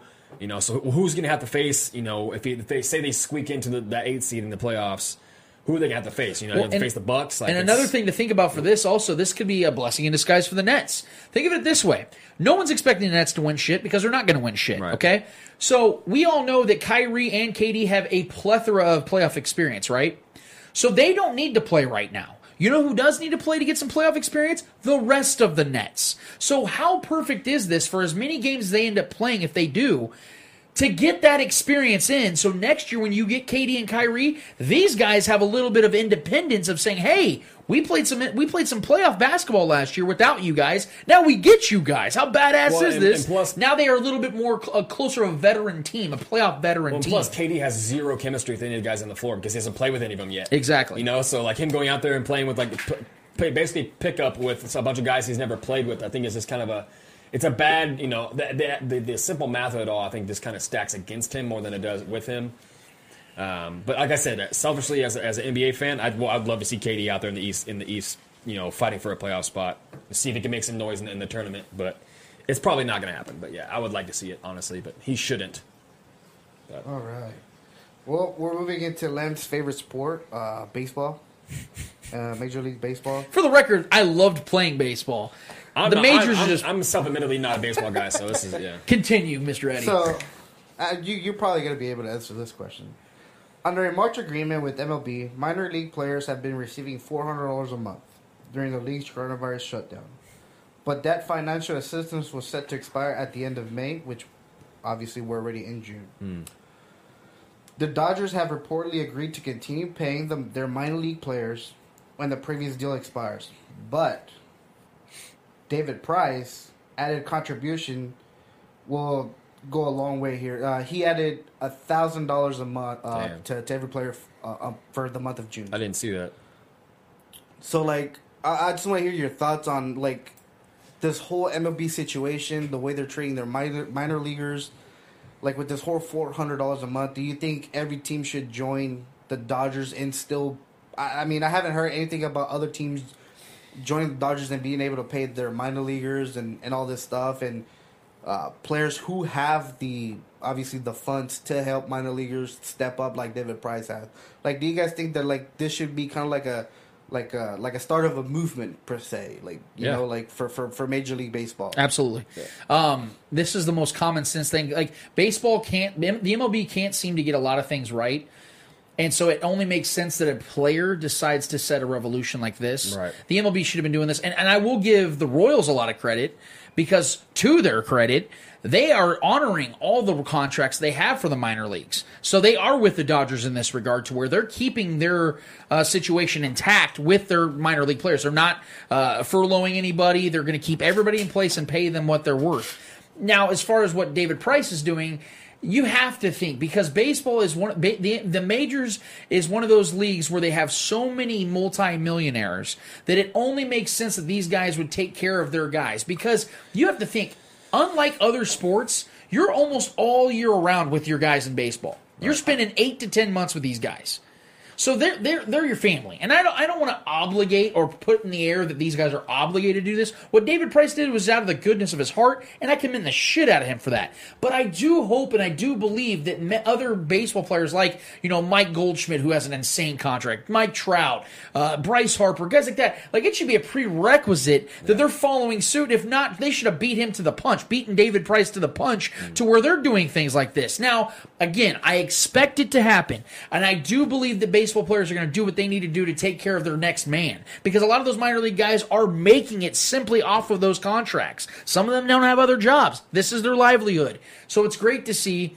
I don't want to go around your question. What I hope to see is the Major League Baseball gets their heads out of their ass and starts to play baseball again, so we can start seeing these guys make money and we quit worrying about this altogether. I know I'm oversimplifying it, but this isn't as difficult as they've made it to be. Get your asses in shape and play some freaking baseball. Whether it's a 50-game season, 78-game season, whatever you guys end up agreeing on, can we get a freaking agreement and start playing sports for the love of God? There are 30 million, 40 million Americans out here who don't have jobs, and you're bitching over this money right now. Come on, I know money is money, and it's business. These are businesses, but at the end of the day, you are also a sports entertainment business. Get on the fucking fields, man. Sorry to go on a tangent off your question, but that's where I'm at with all that. I'm just so sick of baseball. Our own guy, Fake Ned, was like, RIP baseball of 2020. And he's right. I don't think there's going to be a season because of the greed of these motherfuckers. Yeah. Tim Kirchin, I think. But David Price is doing what's right, man. I think Tim Kirchin even came out and said that we're probably not going to. Yeah, he'll be shocked. I said that a while ago. I don't know why his words are getting spread more than mine. Kirchin, you probably have the same sources as Kirchin. No, Kirchin did say earlier today on SportsCenter that he's being told that people are 100% confident there will be a season. But Kirchin's like, I don't know how they're getting that confident. But he doesn't. I don't see it either. Yeah, I don't see it. I, as much as I'm not a baseball guy, I do appreciate the game and the pastime of it, and I like the sport. I'm just not diehard about it. But I will say this about the MLB, not necessarily the MLB, but the players. And there's not a better union in sports than the players' union for MLB. Baseball players take care of their own. So I do believe a lot of other superstar players will follow suit. Mike Trout's a great dude. I know Harper's a good dude. I think they will contribute and take care of, even though I think that's the franchises and the front office and the owners' jobs. But I do, like I said, I think the players in the MLB there's a special union and a bond there between the MLB and the players. So I do think that they will take care of their own, because these are guys, these guys in the minors this is their future. They put everything into this, and I think a lot of the stars of this league understand that, because a lot of them have been there. So these guys are trying to make it, and they're trying to feed their families at the same time. $400 a month is rough. So yeah, I do think at least a handful, maybe 10, 15, 20, maybe hopefully more star players with the soft cap of the MLB. These guys make so much money, should have no problem contributing to that. So, all right, cool. I want to talk about a little bit of Roger Goodell's PSA announcement, and I want to get I know you talked about it a little bit earlier in your monologue, but I also want to get Trevor's opinion on this. Yeah, I want to know what do you think of him acknowledging that they were quote unquote wrong, even though everybody knew that they were wrong for this whole shit. You know? It feels like a saving face situation. I didn't get to really read his PSA because I was at work and I literally came straight here, so I didn't have time to look at my phone because it kind of broke. All that kind of came out while I was at work and en route, so it was hard for me to really just take time and read it. But I feel because supposedly, like you said, somebody hacked into their or somebody. No, his team, their social team. It wasn't even his word. Yeah. It definitely doesn't feel like a Goodell thing. It feels like, and if it was, he came out and said it. It feels like a save face thing. I mean, I appreciate the fact that it's out there now, and then they said that because, like you said, everyone already, even during the time of Kaepernick's situation, a lot of people agreed with Kaepernick and felt that he wasn't doing anything necessarily wrong. For me personally, like you said, I was one of those people that was never wrong, had an issue with Kaepernick himself, but this definitely feels like a saving face, and it feels like. I'm not going to make it into a negative thing because I don't want to. Because there's already so much negativity going around right now. I'm looking at the positive side of it. That they're acknowledging they're wrong, and I think that is a good form of humility for the biggest gladiator in sports. The Shield. The NFL coming out and making that statement and admitting they were wrong about. Call Kaepernick what you want. He was a fairly mediocre player, but for what he stood for. in admitting he was blackballed, not because he was not talented enough to make a team, because we've seen, players, terrible trash quarterbacks come out of retirement and make Joe teams. Flacco. Joe Flacco. I mean, yeah, we can go. The list goes on and on. There's backups that did not deserve spots over Colin Kaepernick. Starters that didn't deserve spots over Colin Kaepernick. So, and definitely he was obviously, admittedly blackballed, and I have a massive problem with that. That in itself is a racist situation there. So, I mean, honestly, I just personally, I from my opinion, if I'm putting myself in Kaepernick's shoes and anyone else who was offended during that whole situation, I appreciate the words. I appreciate the humility. And let's move on and I want you to show me that you actually mean those words. I want you to show me moving forward that you are not going to hide the national anthem, take it completely off TV because you're ashamed to show that there's players protesting and kneeling for this. The fact that you have to hide that to me speaks volumes in itself. So just show me. You can say all these words. You can come out and apologize and say that you were wrong, but show us that you're wrong. Make the change to make that wrong a right. That's how I feel about it. So. All right, cool. All right, for my last question, we're also moving sports now. So, I believe it was today. LA Galaxy decided to part ways with Alexander Katia or something like that. It's a soccer player. Yeah. For posts that his wife made online. My question is, so he pretty much got fired for what his wife said online. My question is it right to be fired from your job for comments you did not make? Well, I guess that's tough, difficult question. I mean, I'm going to answer it, but I guess I would kind of have to know not what she said, but did he back her up in it? Okay, did he recant? Did he resented it, or that's a lose-lose for him, man? He didn't retweet. He didn't do anything. It was just his wife. And what was the comments exactly? So there was a picture of people looting a Foot Locker. Yeah. And she said she put on big letters. She put "Black Nikes matter." Oh my goodness! So to me that's not a fireable offense, but because if he comes out and defends either way, it's a lose-lose. A lot of fans went to the LA Galaxy installations. And they requested for this man to be let go. And as what is going on, the LA Galaxy decided to part ways with him because of what his wife. See, I think this is where the pendulum swings too far. Because I get it. We're trying to stand up for, injustices. We're trying to, but I think this is kind of an extreme situation where the pendulum's kind of swinging past where we need it to be.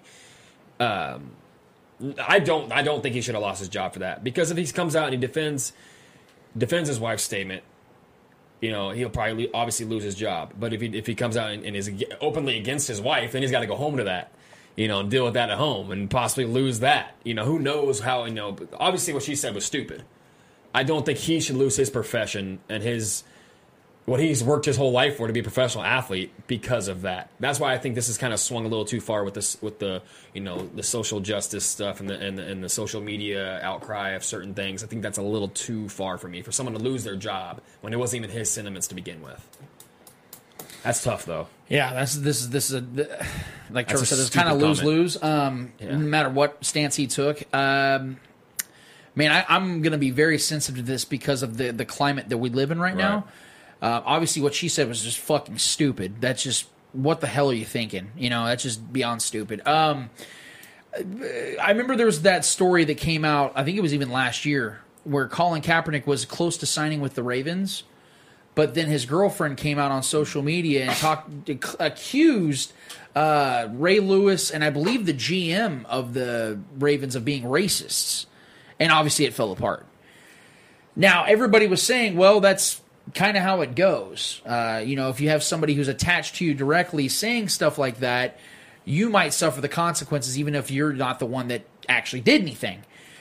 I don't agree with being... I hate it in class, when you aren't doing shit and the other kids behind you are acting like dumbasses and the whole class gets in trouble. Right. Hated that shit.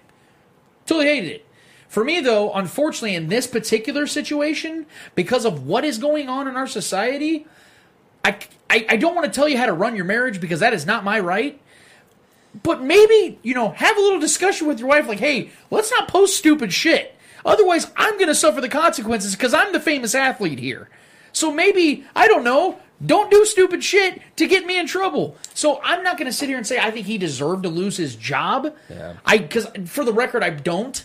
But I feel like this is the kind of shit that happens, and this is the stuff that follows. So I'm not. What I'm saying is it shouldn't have probably happened. He probably shouldn't have lost his job. But I understand, given the scenario and situation that we're currently in as a society, stupid. Was there an ultimatum given to him? Was for like him to like choose to? Did they even come to him to ask him? Like I don't really know the whole scenario. So this was yesterday, and LA I've seen the news. So yesterday, LA Galaxy was saying that they were going to hold a meeting today with the player. Oh, so they did meet with him, and then today they decided to part. That's interesting because here's the thing. The question is the dialogue in those conversations. Dare we speculate? Right. They could have asked him, "Do you share the sentiments of your wife in this regard?"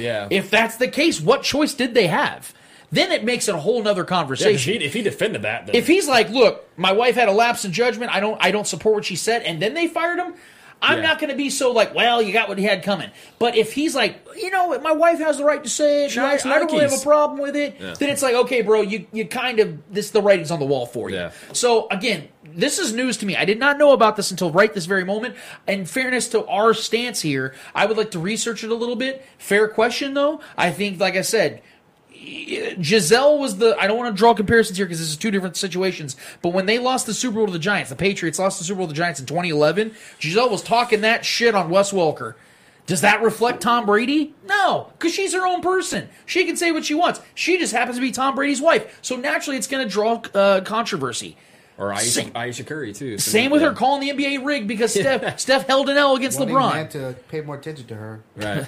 Yeah. Well, I'm not going to go there. But I'm just going to say, as far as the NBA playoffs, when she claimed that the NBA was rigged, it's like, okay, you're only going to cause a problem for your husband, and it did. So again, they're their own people. She has the right to say whatever she wants, but unfortunately, in the climate that we're in, there are going to be consequences with that. Especially, like I said, I'd love to be the fly on the wall in that conversation they had with him because obviously the results were okay. We're letting you go. There had to be something in that dialogue they didn't like. Major lapse of judgment on her side because he was essentially interviewing for his job at that point. He's like, well, we got to justify a way to keep you because we're going to have some serious backlash from the media and from the people if we decide to keep you despite this. So you're going to have to basically tell us why we need to keep you on. Yeah, I mean, even if I would say even if they kept him, I think they would have still gotten that backlash because of his wife. Oh yeah, and a lot of people on Twitter were saying like it doesn't matter if he like apologized or anything. It's like he knew he married a racist girl. Yeah, I'm like, well, like you don't know who really is. She likes her Nikes. Somebody hides their colors pretty good. That's just such a stupid thing to post. Yeah, that's so stupid. It's lack of awareness, man. She should know that she's married to an athlete. Yeah, regardless of the time, that's not something you want to post. But let alone right now, like in the middle of this, like how the lack of self-awareness. But then again, we don't know what what was said in that meeting between him and the ownership. Yeah. He could have said something stupid to follow up with it. Yeah. I don't know this guy. Because it's tough. Because I'm sure he wants to have his wife back too. Well, I mean, she felt comfortable enough to post that, so they could be on the same page with a lot of What an ugly situation. Because I know LA Galaxy told her to remove the post immediately, and obviously they did. So, I mean, I think that should have been enough, but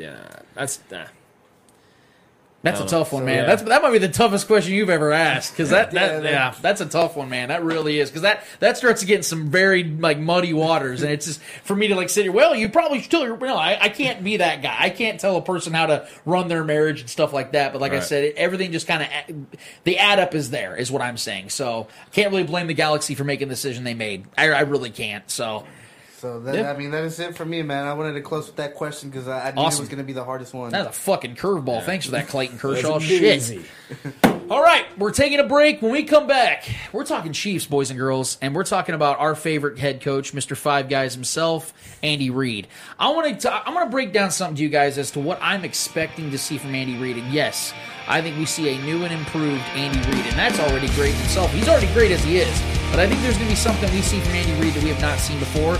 We're going to talk about that. We'll get back to that after this.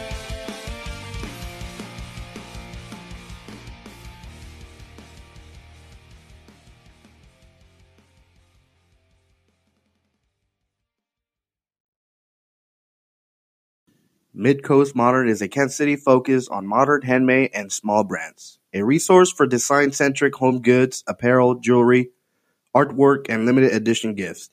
We support makers, artists from the Midcoast, and bring in goods from makers, artists around the U.S. to offer a unique selection. Hold up, son. Word.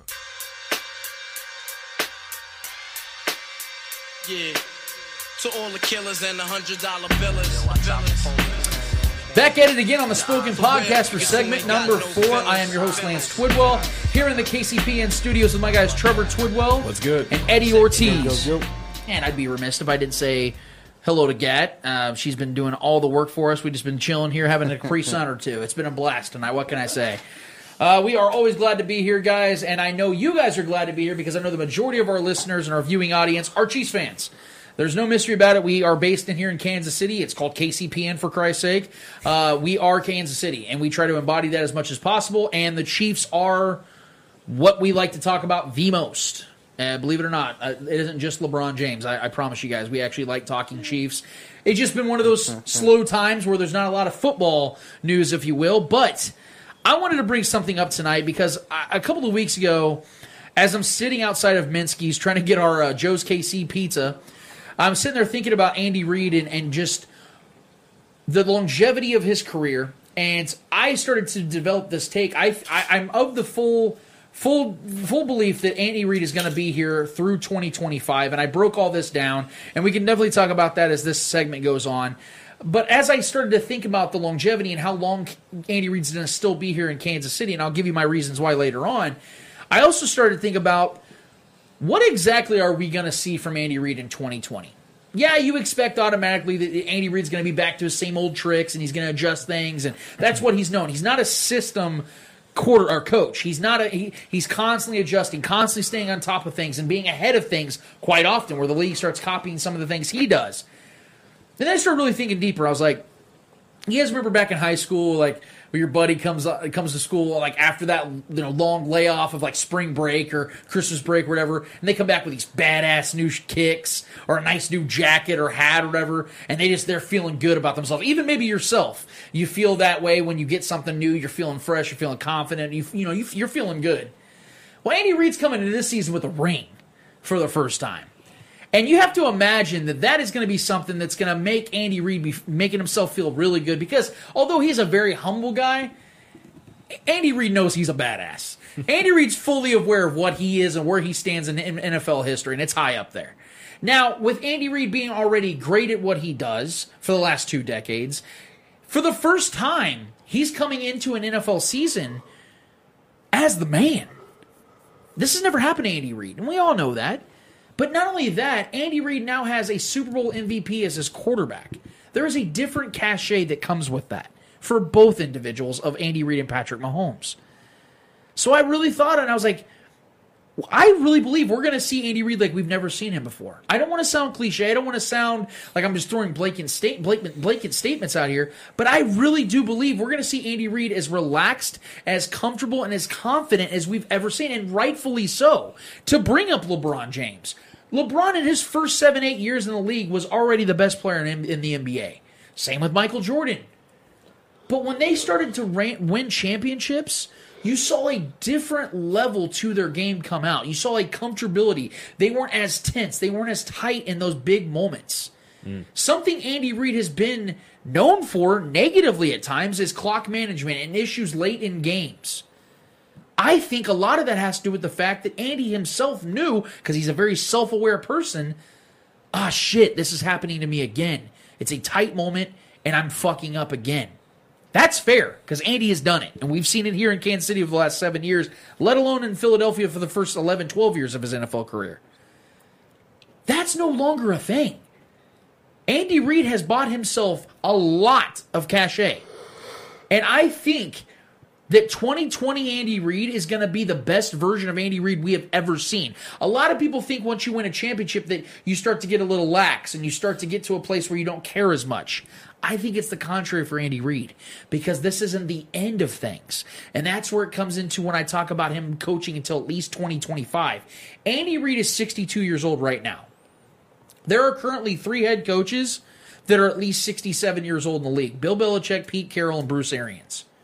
Is Andy Reid not as good as all three of them? Yes. So in 5 years, Andy Reid will be at the age those guys are all currently at right now, or at least at that age.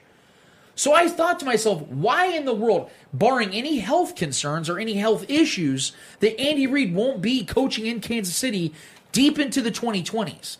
I don't see a possible reason, and here's the biggest reason why. Patrick Mahomes is so freaking young still. We forget, as much as he's accomplished, he's not even 25.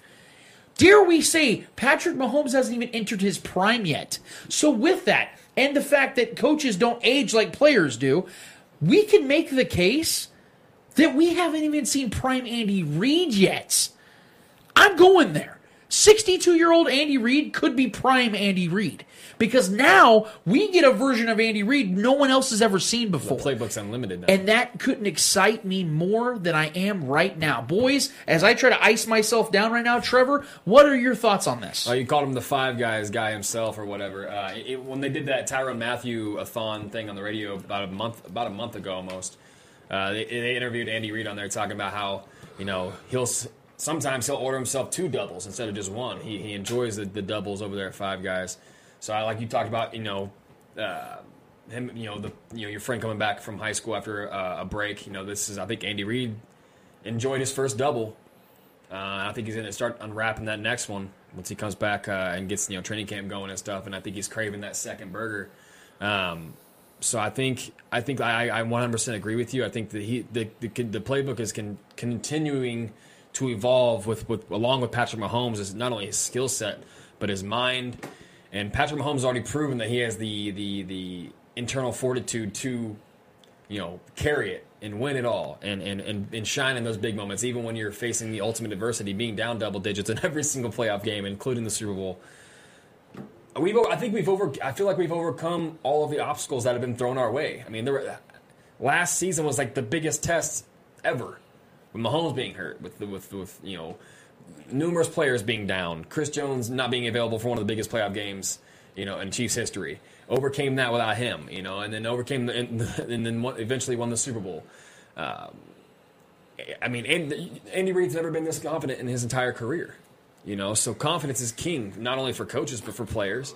And when the players are that confident and the coach is that confident, and you got a guy who has untapped potential in Patrick Mahomes, who we more than likely haven't even seen the best of yet. Because self-admittedly admits that he was still learning plays last year, still learning how to read defenses last year. This is the Super Bowl champion quarterback of the league, the face of the league now, who's self-admittedly wasn't able to read certain defenses and was just winging it on a lot of plays. Wait till he's able to read defenses. Doesn't have to depend on winging it, and then can wing it when he wants to when he reads that defense and that defense adjusts. I mean, this is the untapped potential not only for Andy Reid as a head coach, but for Patrick Mahomes and this defense that's growing and getting better and building a legitimate locker room that we haven't seen for a long time that we've needed in the city. So, like you said, man, this is. I mean, what do we really expect moving forward? Honestly, I only expect further growth. I only expect Patrick Mahomes to improve with him being as young as he is. And Andy Reid, this has added years to his career, not only his career, but his life, man, because health-wise, this is the happiness that you feel from the success. It has a physical impact on you, and it's blissful. And when you experience bliss like that, it extends. This is why, older folks will tell you, that their grandkids keep them young because it's that youthful. I mean, this is what Andy Reid is. He's a granddad. He's a dad and a grandpa to a lot of these players. And he's taken, the best quarterback in the league under his wing. He's sitting on a goddamn gold mine right now in a city that's been super hungry for this. You don't think we want more? You don't think he wants more? You don't think Pat wants more? So Pat obviously has proven, showing that he wants to be the best in the game. Andy Reid has already made it into the Hall of Fame at this point now with that chip. Why not add to that? Why not combat and compete with the Patriots and Bill Belichick's success? Why not try to do that? I'm excited for it. I'm expecting nothing more than superseding what we've already bypassed and accomplished so far with this new dynasty that we're building here. So nice. I'm gonna change it up a little bit. With Andy Reid, obviously we know he probably doesn't eat the healthiest, just like me. I think you look great, Eddie. I think you look great, man. I'm a Andy Reid copy. Eddie's actually has a 6-pack. We just Photoshop him every single week. It takes a lot of money. It's worth it. So yeah. At his age, and obviously already winning that championship that he long desired. Obviously, we know he has Patrick Mahomes, Super Bowl MVP, league MVP.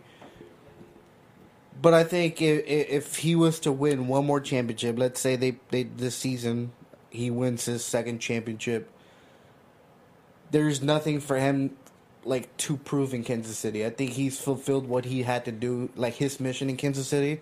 I think when he came to Kansas City, he knew what the mission was. He knew that he had to get a championship and return that happiness to the fandom, to Chiefs Kingdom. He's done that. Even before he won the championship, just like Chiefs Kingdom kept growing and growing because of the way Andy Reid liked his winning records and everything. So the kingdom was growing, and now that he won this first championship, he proved to this fan base that, it's here, it's yours, like, enjoy. Like, he did what he wanted to do. So if he wins another championship, I can see him stepping aside, and I would love to have Eric Bieniemy, now that we have him, step up and take that position. And I wouldn't mind Andy Reid going somewhere else to take that challenge. You know what I mean? Like, let's say he magically goes to the Cowboys, tries to get them their ring. You know what I mean? So I can see Andy Reid being see Andy Reid being that guy. You know what I mean? Because we've seen that Eric Bieniemy hasn't been given that chance to be a head coach. He hasn't been given that opportunity, and I think Andy Reid believes in him so much. We've seen in the Super Bowl that Eric Bieniemy was making calls during the Super Bowl. We knew that he gave him that opportunity throughout the playoffs to prove that he's worth when we were being down. A head coach. Exactly. Yeah. Yep. Patrick Mahomes did not go to Andy Reid to talk about, can we do this, the Wasp. He didn't go to Andy Reid. Who did he go to? He went straight to Eric Bieniemy. It's like, do we have time to run Wasp? It just shows how much they believe in Eric Bieniemy. So if Andy Reid wins another championship, and he's like, you know what, I'm gonna step aside. I'm still gonna be an NFL coach, just not with the Kansas City Chiefs, because I want to give that opportunity to someone who deserves that opportunity and has proven day in and day out that they are able and capable of having that opportunity. See, that's interesting you say all that, because although I don't foresee it going that route, I do think Eric Bieniemy is going to get a job after this next season, and I think it's going to be with the Jets. That's just my early prediction with all this. If there was a scenario, though, in which Andy Reid was to retire in the next year or two, I wouldn't want it any other way than how you just described it, Eddie. Yeah. I want it that exact way. I want Eric Bieniemy in Kansas City as long as possible. When I heard he didn't get a head coaching job, I was both happy and frustrated at the same time. Happy because we kept one of the best OCs in the entire NFL. Keep that guy around, yeah. But mad and frustrated because he didn't get a job simply because of the color of his skin. He deserves it. No question. Yeah. Like I said, the playoffs and everything, and I think Andy Reid is all about opportunities. And I think he's shown that with his other OCs that went out and became head coaches. You know what I mean? So yeah.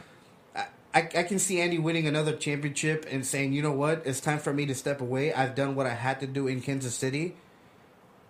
It's time for me to go and do somewhere else. I don't think it makes any sense for him to leave Patrick Mahomes and then go try to coach somewhere else. If he's going to leave, he's going to leave the league. I think he's going to retire. Yeah. But I'll just use his own words. Out during the parade, he made it very clear that he was every bit of intention of being back here next year, of having another parade. I think the guy's hungry for another ring. I think he wants to win as many rings as possible, and I think that he knows that the only way he's getting that is through Patrick Mahomes and this team and this fan base that fully supports him and loves him.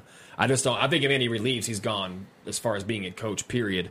But like you said, I mean, for me, I would have no problem with Eric Bieniemy being the guy here. Like, I love his passion. He's obviously got the mind for it. He has a connection with Mahomes. He's the OC here. He was the OC of our, what got us over the hump and gave us our lifelong goal as fans and got a chip. So I commend him on all that, but I think Andy Reid's going to be the head coach here for at least another 4 or 5 years. And the reason why is because of what Trevor just stated is how many coaches get the opportunity that Andy Reid now has? It's the fountain of youth, man. You're talking about the most transcendent talent outside of Aaron Rodgers we've ever seen at the quarterback position. Yeah. For you to work tirelessly for 18 years in the NFL with mediocre quarterback after mediocre quarterback, like McNabb was an outlier. He was a damn good quarterback, but he was never an elite quarterback. So at best, he had McNabb, but that was years and years ago. Again, the reason why I feel that 5 years from now he'll still be coaching. Think about where the Chiefs were 5 years ago. They were just coming off of a year in which they didn't make the playoffs. They were 9-7. You brought back Alex Smith despite that. They were in quarterback purgatory. Good team, went 11-5, lost in frustrating fashion again in the playoffs. Andy Reid was spinning his wheels. Now you look 5 years ahead, he's a Super Bowl champion. To think about the progress from that year, 2015 to 2020, from 2020 to 2025, imagine where he would be in his career at that point. That's why I am of the utmost confidence Andy Reid's not going to squander that opportunity to go from quarterback purgatory for 15-plus years to having the greatest opportunity at quarterback we've ever seen, not even in his prime yet. I mean, think about Andy Reid in his own mind justifying, I'm going to bounce after a 25-year-old Patrick Mahomes just led me to the second straight Super Bowl championship. That sounds absurd to me. Ticket, man. Even if the Chiefs never win another Super Bowl, Andy Reid owes it to himself and to this team to continue to go after that Super Bowl for at least another few years. Again, if it goes any other way, I hope it's your way, Eddie, because that, to me, is the most comfortable I would be.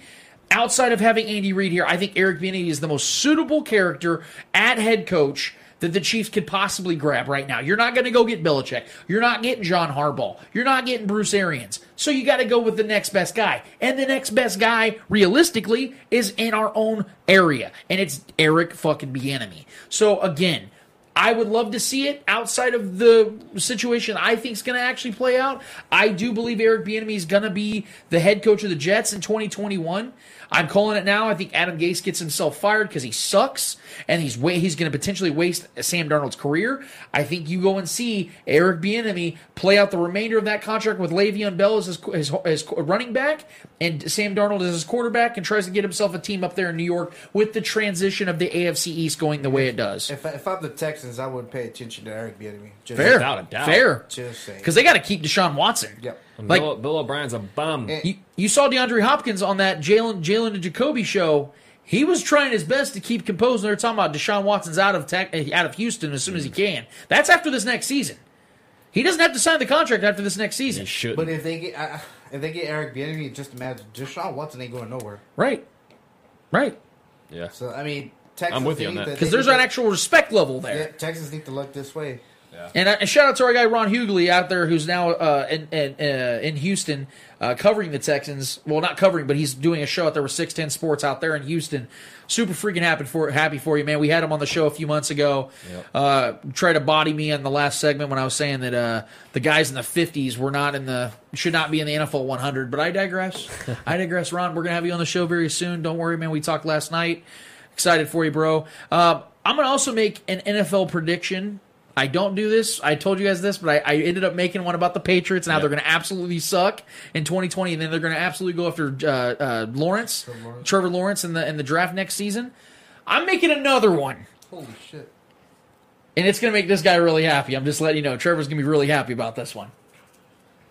I am not predicting the Packers are going to be great this year. What I am going to predict is we're going to see the best version of Aaron Rodgers since 2011. I am putting that on tape. Y'all done pissed my mans off. I thought about this, and it is so true. It is so factually true that Aaron Rodgers is a better quarterback when he plays pissed off. It is statistically proven.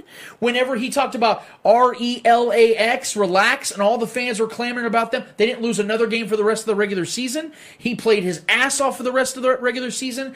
He steps his game up when he absolutely has to. It goes back to 2011. His greatest NFL season was in 2011 when he won MVP after they had just won the championship. The reason why I believe Aaron Rodgers played so well in 2011 isn't just because he was in his prime and they had a really good team around him. Obviously, they just won the Super Bowl. It was because of the fact that people try to downplay that Super Bowl and say that they didn't really earn that championship, even though that's absolutely insane. Seeing they had 15 players on IR and they had to go on the road in every single game. Only the second team to ever do that. So Aaron Rodgers is like, all right, y'all motherfuckers don't think I can do it again. He goes and throws 45 touchdowns the next season. And I think a lot of people loses to KC. I think a lot of people are 2-14 KC. Right. Last season, Aaron Rodgers was attempting to play within a system. That's why his numbers. He was still extremely efficient, if not, right up there with the top efficient quarterbacks in the league last year. His numbers weren't flashy and great like they normally are, but he was playing within a system. And I do agree with you. I think they're going to kind of let Aaron Rodgers just kind of go out there and do what he does.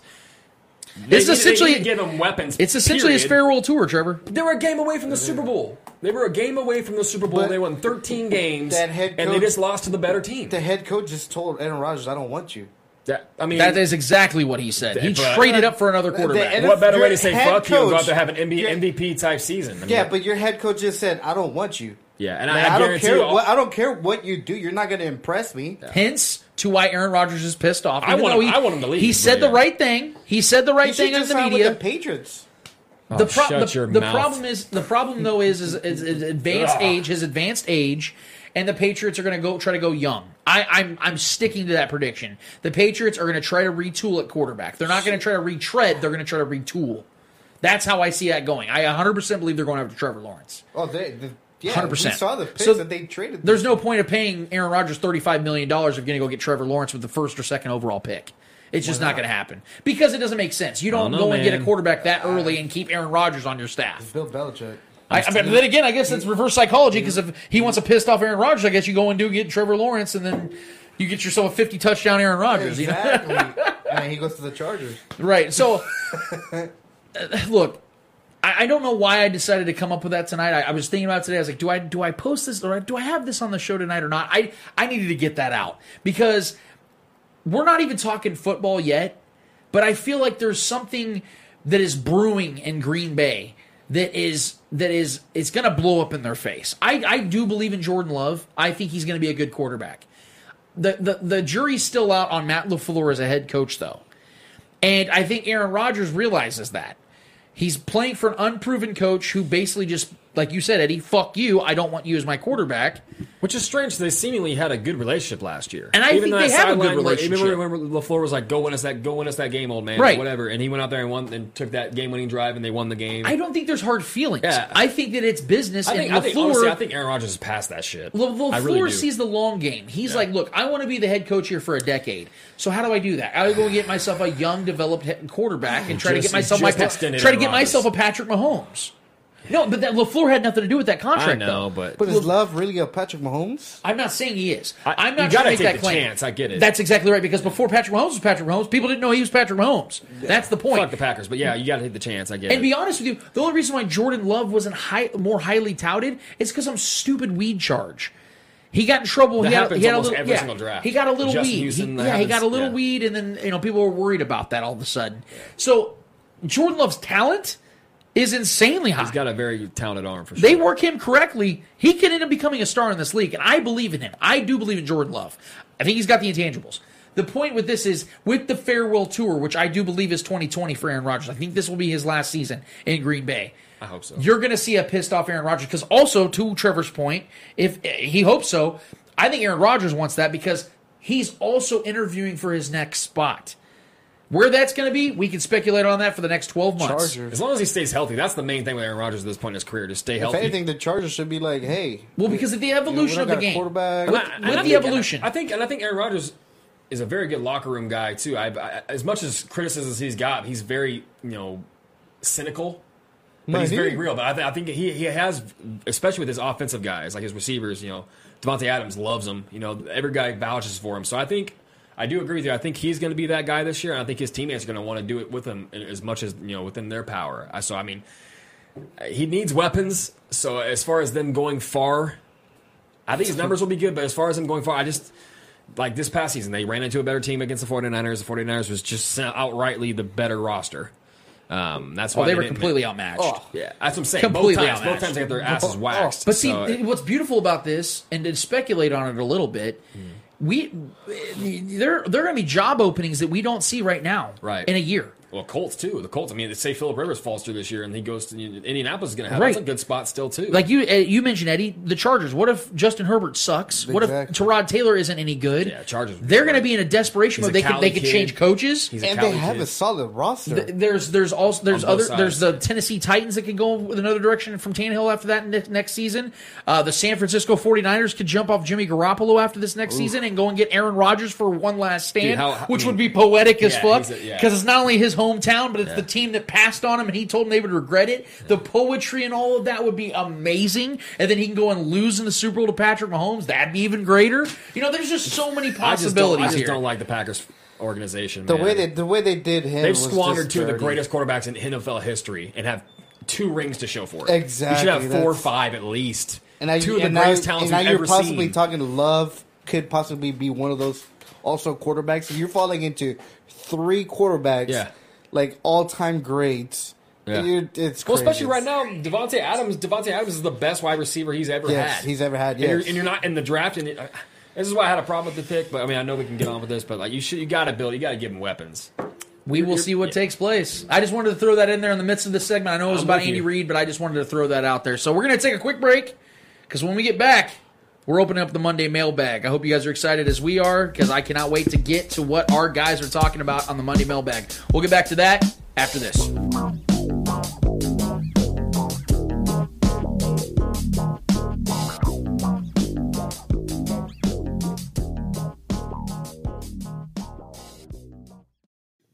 Located in the historic Westport District, Modern Man Supply Company is your Kansas City's new home for men's retail.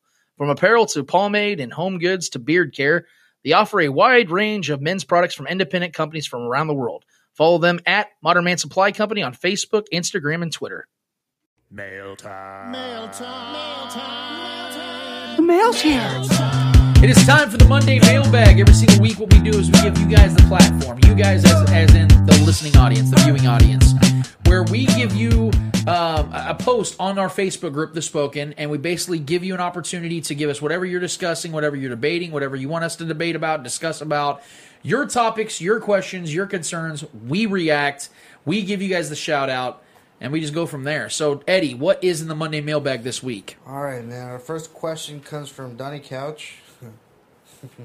All right. Donnie. He's gonna chuckle at that like it's a real shock. Our guy Don's hanging out with us. You don't say. What would you guys rather have on a hot summer day? A glass of homemade lemonade, a glass of homemade limeade, or a glass of homemade tea? I have the opinion that limeade is a superior drink. To keep it in the world of sports, I'm going to go with the Arnold Palmer. So go ahead and give me an Arnie Palmy. That's my vote, Mr. Donnie. I'm going to go with the limeade. I'm with you on that one. I'm a big limeade guy, and I think Sonic actually makes a really good slushy limeade thingy. So Route 44 is those? Definitely go with Ocean that. Waters? Dude, yeah, hell yeah, dude. Hey, Sonic Slush is Lordy. That's GOAT status right there. Yeah. So, yeah, I'll go with the limeade. All right. Next question. My father grew up in Kansas City, was born and raised here, and watched the Chiefs and has never missed a game in his life. He always used to tell me about the legendary barbecue place Arthur Bryant's, but sadly I've heard that it's not as good as it once was. Is this true? Yes. It's a Food Network now. Yes. I know. Like now, I'm freaking starving as hell. I'm thorny. I'm Arthur food Bryant's horny, man. alright, This is man. great. It's Look, Arthur Bryant's is overrated. I'm just going to come out and say it. It's historical here. We've grown up in Kansas City too. We've had nothing but barbecue our entire lives. Gates, Joe's KC, even Q39 is better than Arthur Bryant's. Arthur Bryant's falls way down the list for me just because of the fact that I feel like they're overpriced for what you're getting. The portions aren't great. They're good. They're not great. And their pulled pork is not my favorite in the world. Their burn-ins are not great.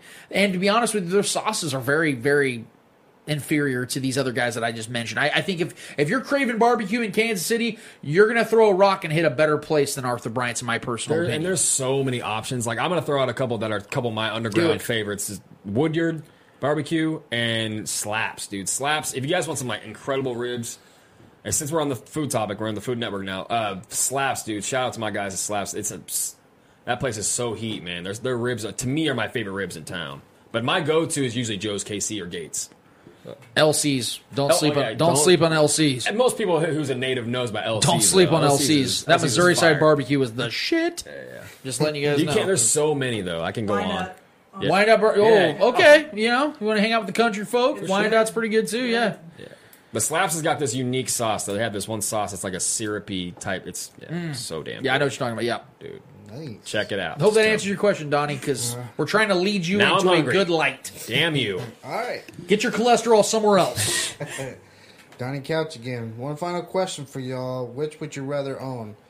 49% ownership of the Kansas City Chiefs with a chance to have lunch with Clark on Sunday for every game day or every game day, or full ownership of the new NBA expansion team in Kansas City with free reign of naming the team and choosing the coaching staff and front office.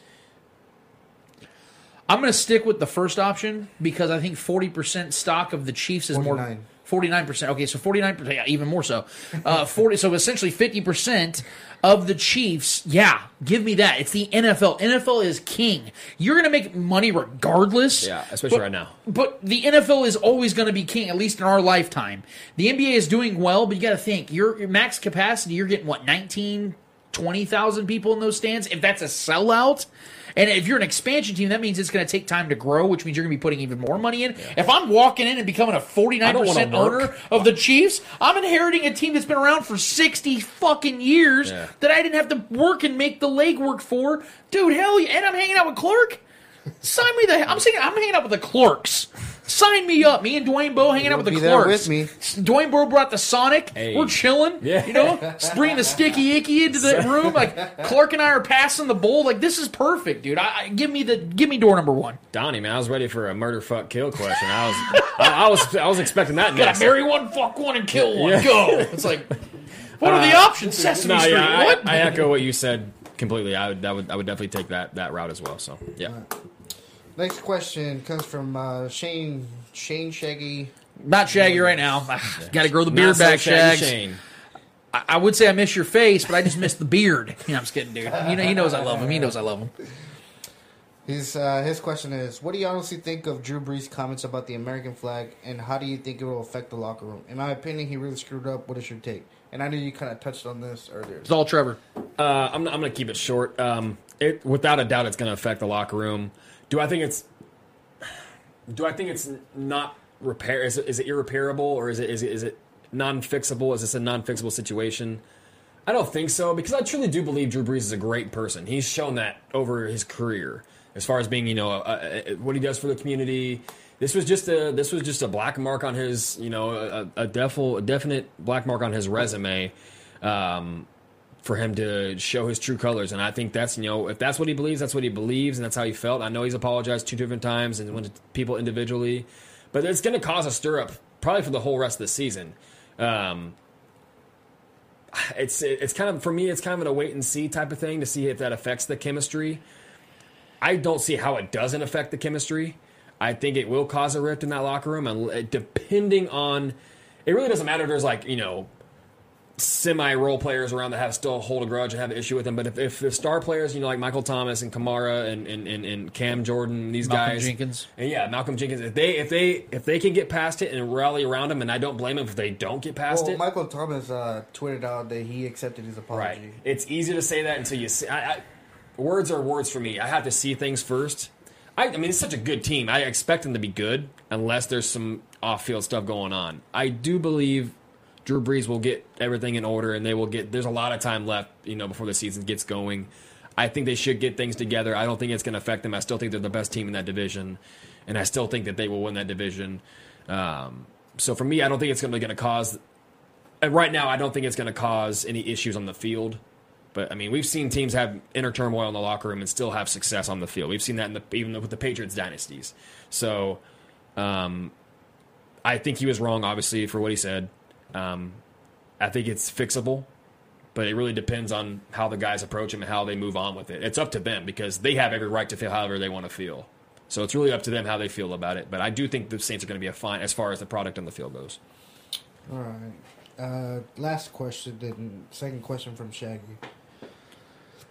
Fox News Laura Ingraham, who told LeBron James to shut up and dribble 2 years ago, defended Drew Brees this week, which prompted LeBron James to tweet back at her for defending Drew Brees. You can tell that she's really getting under LeBron's skin. His question is, should all sports petition to have her removed from her job for her obvious racist instigating statements? Or should the majority just ignore her because her crowd and her base is white, racist, uneducated, and for Trump? I've not been one that has suggested that people lose their job like we just talked about with the Galaxy player. Having said that, if I hear that Laura Ingraham loses her job, which she won't, Fox is going to defend her. But let's say she lost her job. In no way, shape, or form will I be upset about that. Because she's put herself in this position. No one else has. I understand that she has a narrative that she has to play along with and that she has to play a character in some areas. But at the end of the day, it is personal responsibility.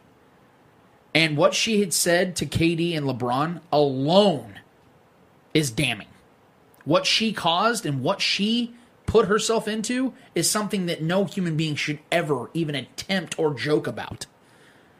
Let alone deciding to go to the defense of Drew Brees when he fucked up dramatically and made some of the most insensitive and selfish remarks I've ever heard a pro athlete ever make, despite not even acknowledging the fact he's one of the most influential and greatest athletes in NFL history. So, I'm not going to sit here and say that she should lose her job, but in my personal opinion, I would in no way, shape, or form be upset if she did, because like I said, you earn your keep and you earn your sleep. And I think that, honestly, that's the type of thing that I think people could lose their jobs over. And I would, like I said, I'm not going to be upset about it because you didn't do anything to benefit the situation. You didn't do anything to help the situation. You've only caused more racial divide, and people like that should not have platforms, in my personal opinion. Do you have the right to say what you want? Yes. But you should be able to suffer the consequences because of it. Yeah, I don't think she should lose her job because that's what makes this country beautiful and free, and everyone should be entitled to their opinion, just like she stated, that Drew Brees should have his own opinion. But at the same time, she didn't think that about KD and LeBron. She didn't think that why. She didn't think they deserved their own opinion. It's because these people tell on themselves, right? These people tell on themselves, and I'm using the term "these people" because to me that's what they are. Because they're just a face on the TV regurgitating the shit that's being told to them, regardless if they believe it or not. She's telling on herself with the statements that she gave in comparison to Drew Brees and to LeBron James. And everyone knows it. Whether you want to admit it or not, everyone knows that there's an underlying tone going on here. It's funny because we always get told, don't pander or listen to the mainstream media. The Fox News people will tell you that about CNN, and then CNN people will tell you about Fox News, and it's just a clusterfuck here that we got to deal with because which mainstream media are you talking about? Who's pandering to who? Who's fake news? This is the problem because no one can meet in the middle. There's no bipartisanship. She obviously, like I said, she told on herself. You can call it racist, you can call it whatever it is, you can call it bigoted. It's a cognitive bias because she has a racial bias. Because if Drew Brees, I'm going to say it, Drew Brees was a black man here. Would she really be coming out and saying that he deserves that opinion? If he was saying something in the contrary to what she believed, or that wasn't good for Fox News to push, I don't know. Because obviously she showed her colors when LeBron James and KD were, critical of the president, as if they can't say anything critical of the president. When are athletes allowed to be critical? Is it when Drew Brees can be critical and stand up for what he thinks is right? Why is that not allowed for everyone? This is the thing. I don't understand why. I'm just going to get back to it. I don't think she should lose her job. But I do think she should openly apologize. I do. I think that should. Everyone, the internet and the social media is spreading it like wildfire. Everyone's seen that. The two quotes up next to each other. And I know she's seen it, and I'm sure she's been confronted about it. And I'm sure her social media is getting blown up about it. I do think she should openly apologize. Do I expect that? Absolutely not. But it's sickening, and it's sad. And this is just a microcosm of the shit that we deal with on a daily basis that we see. For anybody who's willing to look at it from the outside, looking in, as I do myself, and as Lance does himself, and I know numerous people that I know that don't pander to one side or the other. You have to kind of have a collective gray area here. That's how you keep yourself honest. So do I think she should lose her job? No. If she doesn't, I'm not going to be sad about it. Yeah, that's pretty much where I have it, man. I don't agree with it. Obviously, I think she's wrong in every single way, and I think she's pandering to her side. I would actually, if it's okay, I would like to get your opinion on this, Eddie, if that's okay, because I know that this is a very controversial thing, and not to put you on the spot, but you are somebody who has served in the military. There are a lot of sensitive topics, too. You don't have to really delve into that necessarily, but just from this standpoint alone, like, how do you feel about her comments and the way that she's had such a glaring and blatant double standard? Look, all I'm going to say is it doesn't matter what you say. You're always going to be right and wrong at the same time. It all depends on what the people that believe you're right believe, and the people that believe you're wrong believe. So, I mean, like I said, you're always going to be right and wrong. It doesn't matter what your position is. It doesn't matter what your views are. You're always going to be wrong to somebody. You're always going to be right to somebody. So that's all I'm going to say. I don't want to like put anything out there because I don't want to be like saying something and then people are saying no, it's wrong, and then some people saying this. I just don't want to be. Fair enough. I don't want to be part of that. Fair enough. Is that the only question or the last question we had? Yep. That okay. is it. Well, thank you guys so much. We really do appreciate you guys every single week contributing the way that you do. This is personally probably my favorite segment just because of the fact that I feel like we're just kind of hanging out together as buddies singing Kumbaya. So, and we're going to move to our second, or at least some of us, it might be our favorite segment. What's it called, guys? Hold this L.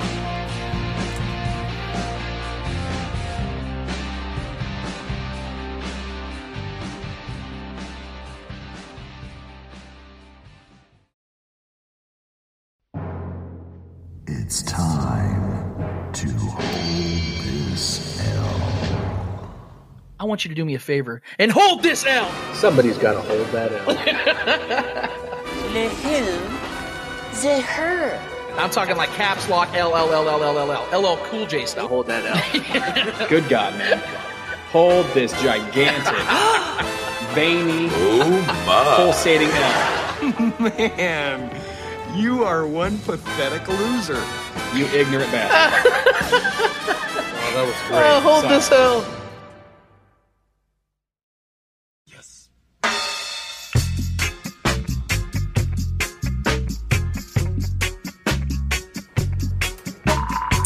It is time to hold this L. Every single week we like to give out L's, and I know I mixed it up a little bit last week. I actually handed out a W to my guy BJ Kissel, the Chiefs reporter, and a few other reporters that have been standing strong in this very tough and trying time in our country.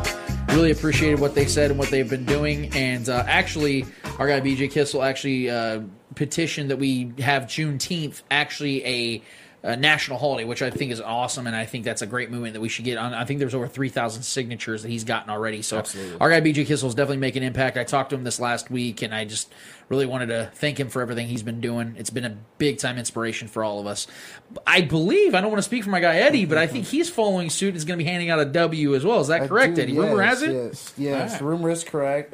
You gave one last week, and I guess I figured, why not? I like it. So, Trevor, you're next week. Make sure. Follow suit, bro. Why not? I'm gonna give this W to WWE.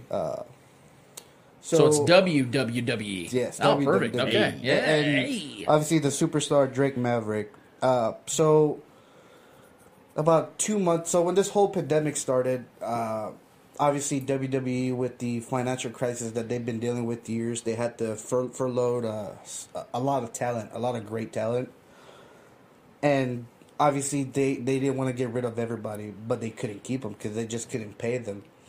So what they did this whole NXT tournament, and they brought back Drake Maverick, who was clearly outspoken when he got released, and he was obviously hurt, and he posted on his social media, like he didn't know like what he was gonna do next because WWE was his life, and so it was just a really emotional time, and it really got with the fans. It also like struck with me because of he was being sincere. It was everything. He did not say anything bad about the company. He only made the company even praised the company. You know, even though he had just gotten fired, he still went out there to his social medias and praised this company. And obviously WWE paid attention to that, and they did a tournament for the I believe it's a Cruiserweight Championship, and they invited him back, and in this tournament he made it all the way to the championship round. He obviously lost, but he knew it was his last day with WWE again. Even though I don't know if he was performing for free, I don't think he was. I know there had to be some kind of contract, but at the end of that, Triple H came out from behind him. He didn't know Triple H was behind him. Triple H came out behind him, put his hand on his shoulder, and handed him a contract. Oh, nice! Right then and there. That's great. That's great. He just broke crying. He was already crying. He just cried even more because I don't think he was I think this was the real moment. Because like I said, the NXT superstars, they had them as fans. They were also there and they were cheering. And you gotta quit talking about this. I'm gonna be like one of those ladies who are like, you know, when they're like trying to fan their face. I feel like that. That's awesome, bro. That's such a cool story. I want to give a shout out to WWE for doing that. They paid attention. They knew that one of their superstars was in need because they knew that he even said that he might become homeless because he didn't have a job and he only depended in wrestling because that's the only thing he knew how to do. And I like how WWE paid attention to that. They responded in a great way. Obviously, there's going to be people like, well, what about the other superstars? What about this? Why only him? Not everybody gets the same opportunities, but when the opportunity presents itself, you know, you got to take it. I know it sucks for the other superstars, but, you know, at the end of the day, it's still a business. Yeah. They made someone's dreams come true. Exactly. So, I mean, like I said, at the end of the day, it's still a business, but what they did with this superstar, it was great, and it's just emotional, and it ended with the happy ending. So, that's great, man. That's really cool. I want to give WWE a W. So they can hold that W. Yeah, so at WWE, hold this W. That's what I like it. It actually has a nice little ring to it. That was great. I'm going to bring the mood down again. So thanks for bringing it up. We're going to bring it right back down. Bring it back to normal. But yeah, I mean, speaking of the trend that's been going on around lately with all this madness going on with the Drew Brees shit and, you know, people kind of exposing themselves. I'm sure a lot of you have read the story on the rookie quarterback for the Bills, Jake Fromm. Look, man, I know I've experienced it in more times than I would like to admit in my lifetime. Growing up around certain people, or just working with certain people, of a certain color. I'll just say it. I've worked around numerous white people in my life. Not even just white people, but people that have prejudice towards other people, and they'll feel comfortable enough to say certain things behind closed doors, or in private, or it's just me and that other person, or sometimes arrogantly enough, openly in a group setting, where they feel comfortable enough to say bigoted and racist shit. And that's, to me, what comes out of this story that I read from Jake Fromm. Supposedly there were screenshots of him having a text conversation with someone. He said this was last year, I believe, 2019. From what he wrote was, I guess he said it was on the guns discussion, talking about gun laws and guns in general. Fromm wrote, "But no guns are good. They need to let me get suppressors before adding. Just make them very expensive so only elite white people can get them. Ha ha." I mean, I don't necessarily know the entire context of the situation. I don't know his personality. But like I said, I've been around people that have said things in passing. Or I've even been around people, fellow white people on certain jobs that I've worked that have used the N-word frequently. I obviously have more times than not checked those persons or tell them not to use that around me, or don't even hint at any kind of racist or bigotry, vitriol at all. I know this is a much lighter version than what I'm talking about in my personal experiences, but to me this is kind of in the same vest of that. because this is a personal text message situation that was going on. He's having a conversation back and forth with someone via text message, and he probably felt comfortable enough to say something like that. Regardless if he's kidding or not, like I said, I don't know the whole. I know he's come out and he's obviously apologized for it, but I just think people, the generation that we're living in now, people are quickly getting exposed, or they think that they're having a safe conversation about something and it's getting exposed, and it should be. Because there's a lot of, and this is the thing, people like to act like racism doesn't exist still, or it's not as prevalent as it once was, which is true. We've definitely come a long way from the 60s and prior to those days. But still, there's conversations like this that still exist, right? There's classism, there's racism, there's just personal bigotry between individuals. So Jake Fromm obviously looks pretty silly in those comments in that text message conversation that he had. The fact that he claims that there's an elite white group kind of tells you all you need to know. That he, that's how he sees it, right? Because you definitely wouldn't hear that from any other race having a conversation. Yeah, elite, just leave that for the elite whites. That's not. No one really sees it that way, other than people of that ilk. So, Jake Fromm, I know I brought the mood down like I just said I would. You're welcome. No, I'm about to do a backflip. Oh, perfect. Yeah, so Jake Fromm, do me a favor, buddy. Don't make that mistake again, but you're going to have to do me a favor and hold this L. This is going to be fun. Because I know so many of you are mad right now, and you know who I'm talking to. Y'all know who I'm already talking to. Your faces are getting red, just like your neck. A lot of snowflakes out there. Look, there's no mystery about it. We live in a part of the country where there are people that, let's just say, aren't as open-minded when it comes to, the fact that black people, Mexican people, white people all should coexist and love each other equally, right? Let's just put it like that. And we're all fully aware that since 2017, the Chiefs have had a quarterback on their team that is half black. Well, that half-black quarterback is by the name of Patrick Mahomes, came out and actually at the beginning of this episode, in case you missed it, if you're on the podcast side of things, you heard him play a significant role in this new video, a collection of other star players in the NFL coming together and making it aware that, hey, look, the NFL's dragging their ass. Let's speak out and let's all talk about the fact that all of our black lives, along with the rest of the black lives out there, matter. But I know there are a lot of you out there that are Chiefs fans and that are racist. And our black quarterback came out and said Black Lives Matter, and I know that pissed you off, and I know you exist because I've seen it already on social media. I'm not going to out you. Don't worry. I wanted to. I really wanted to. And in fact, I might later on. I literally saw people telling him to trade him. To trade him. Yeah. There's people saying they need to trade Patrick Mahomes because he said Black Lives Matter. His own life matters. He's stating his own life matters. Y'all are pissed. And I love it because you know what? You guys get a nice fat L tonight because our black quarterback isn't going anywhere and his black life matters just as much as any of you motherfuckers. So in that case, you racist motherfuckers, do me a favor and hold this L and enjoy the rest of your evening. Thank you all so much. Episode 67 has been an absolute blast. I hope you guys have enjoyed this as much as I have.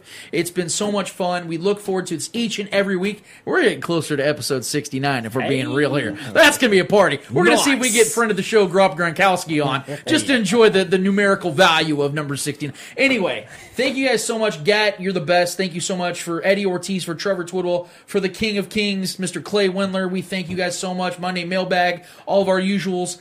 Cannot wait to hear what you guys have for us next week, and hopefully we can talk about something a little bit more positive to start the show off. Trust me when I say, guys, it's been very tiring, but it's something I am not going to hold off on from talking about. And real quick, I promised my guy Mad Marlin from Run Your Mouth KC, I did tell him I was going to give a shout-out. I asked him if he could give me a list, comprise a list of black-owned restaurants in Kansas City to support. I'm going to list these off really quick. Casey Cajun, Peachtree Restaurant Buffet, Go Catering, Simply the Best Cuisine, Casey Daiquiri Shop, Gates Barbecue, Wings and More, Nisi's Restaurant, Wings Cafe, hello, Urban's Cafe, KC, Crust Plus, the District Biscuit House, Seasons Class and Catering, Davis House of Catering, LC's Barbecue, Ruby Jean's Juicery, I believe that says EAB Fish and More. I'm sorry, it's just kind of it's hard to see. M&M Bakery and Deli, Crab King Seasoned Food Casey, Soray Steak and Oyster House, Beignet, King's Table Soul Food, Big Mama Casey, Charlie D's, boy, Blue Nile Cafe, Fanny's West African Cuisine, Delta Trends Soul Food, Double M Market, Jazzy B's Diner, Smacks, Vision Enterprises Unlimited, Wings and Things Express, The Velvet Freeze Daiquiris, KC Soul Sisters, Casey and Catch and Release Fried Fish and Barbecue, Lufty's Fried Fish, Bayou on the Vine, Big T's Barbecue, the Casey Juke House, Blues and Jazz Bar and Restaurant. Go support your black-owned businesses in Kansas City. Empower these communities, guys. We can do it together. Thank you all so much for your time. We really appreciate it. And until next week on episode 68, we out of this bitch. Bye.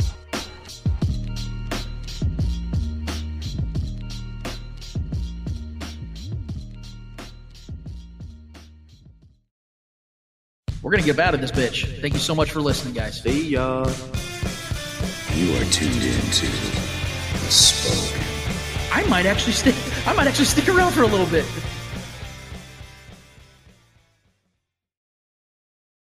Ladies and gentlemen, today's opponents on Man vs. Train. At the crossing, we have Rick, a 175-pound frustrated man who's running late for work. And on the tracks, we have Bull, a million-pound freight train that takes a mile to stop. Let's see who comes out on top.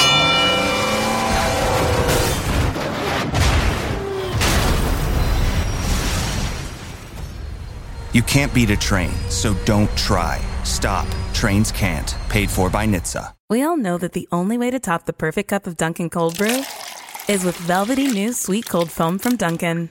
But how do you top that? With an exclusive offer for DD Perks members. Get a medium chocolate stout cold brew with sweet cold foam, cold brew with sweet cold foam, or cold brew for $3. It's the perfect deal to top off the perfect top to the perfect cup of Dunkin' Cold Brew. Doesn't that sound great? Not a DD Perks member? Join today via the Dunkin' app. America runs on Dunkin'. Participation may vary. Limited time offer.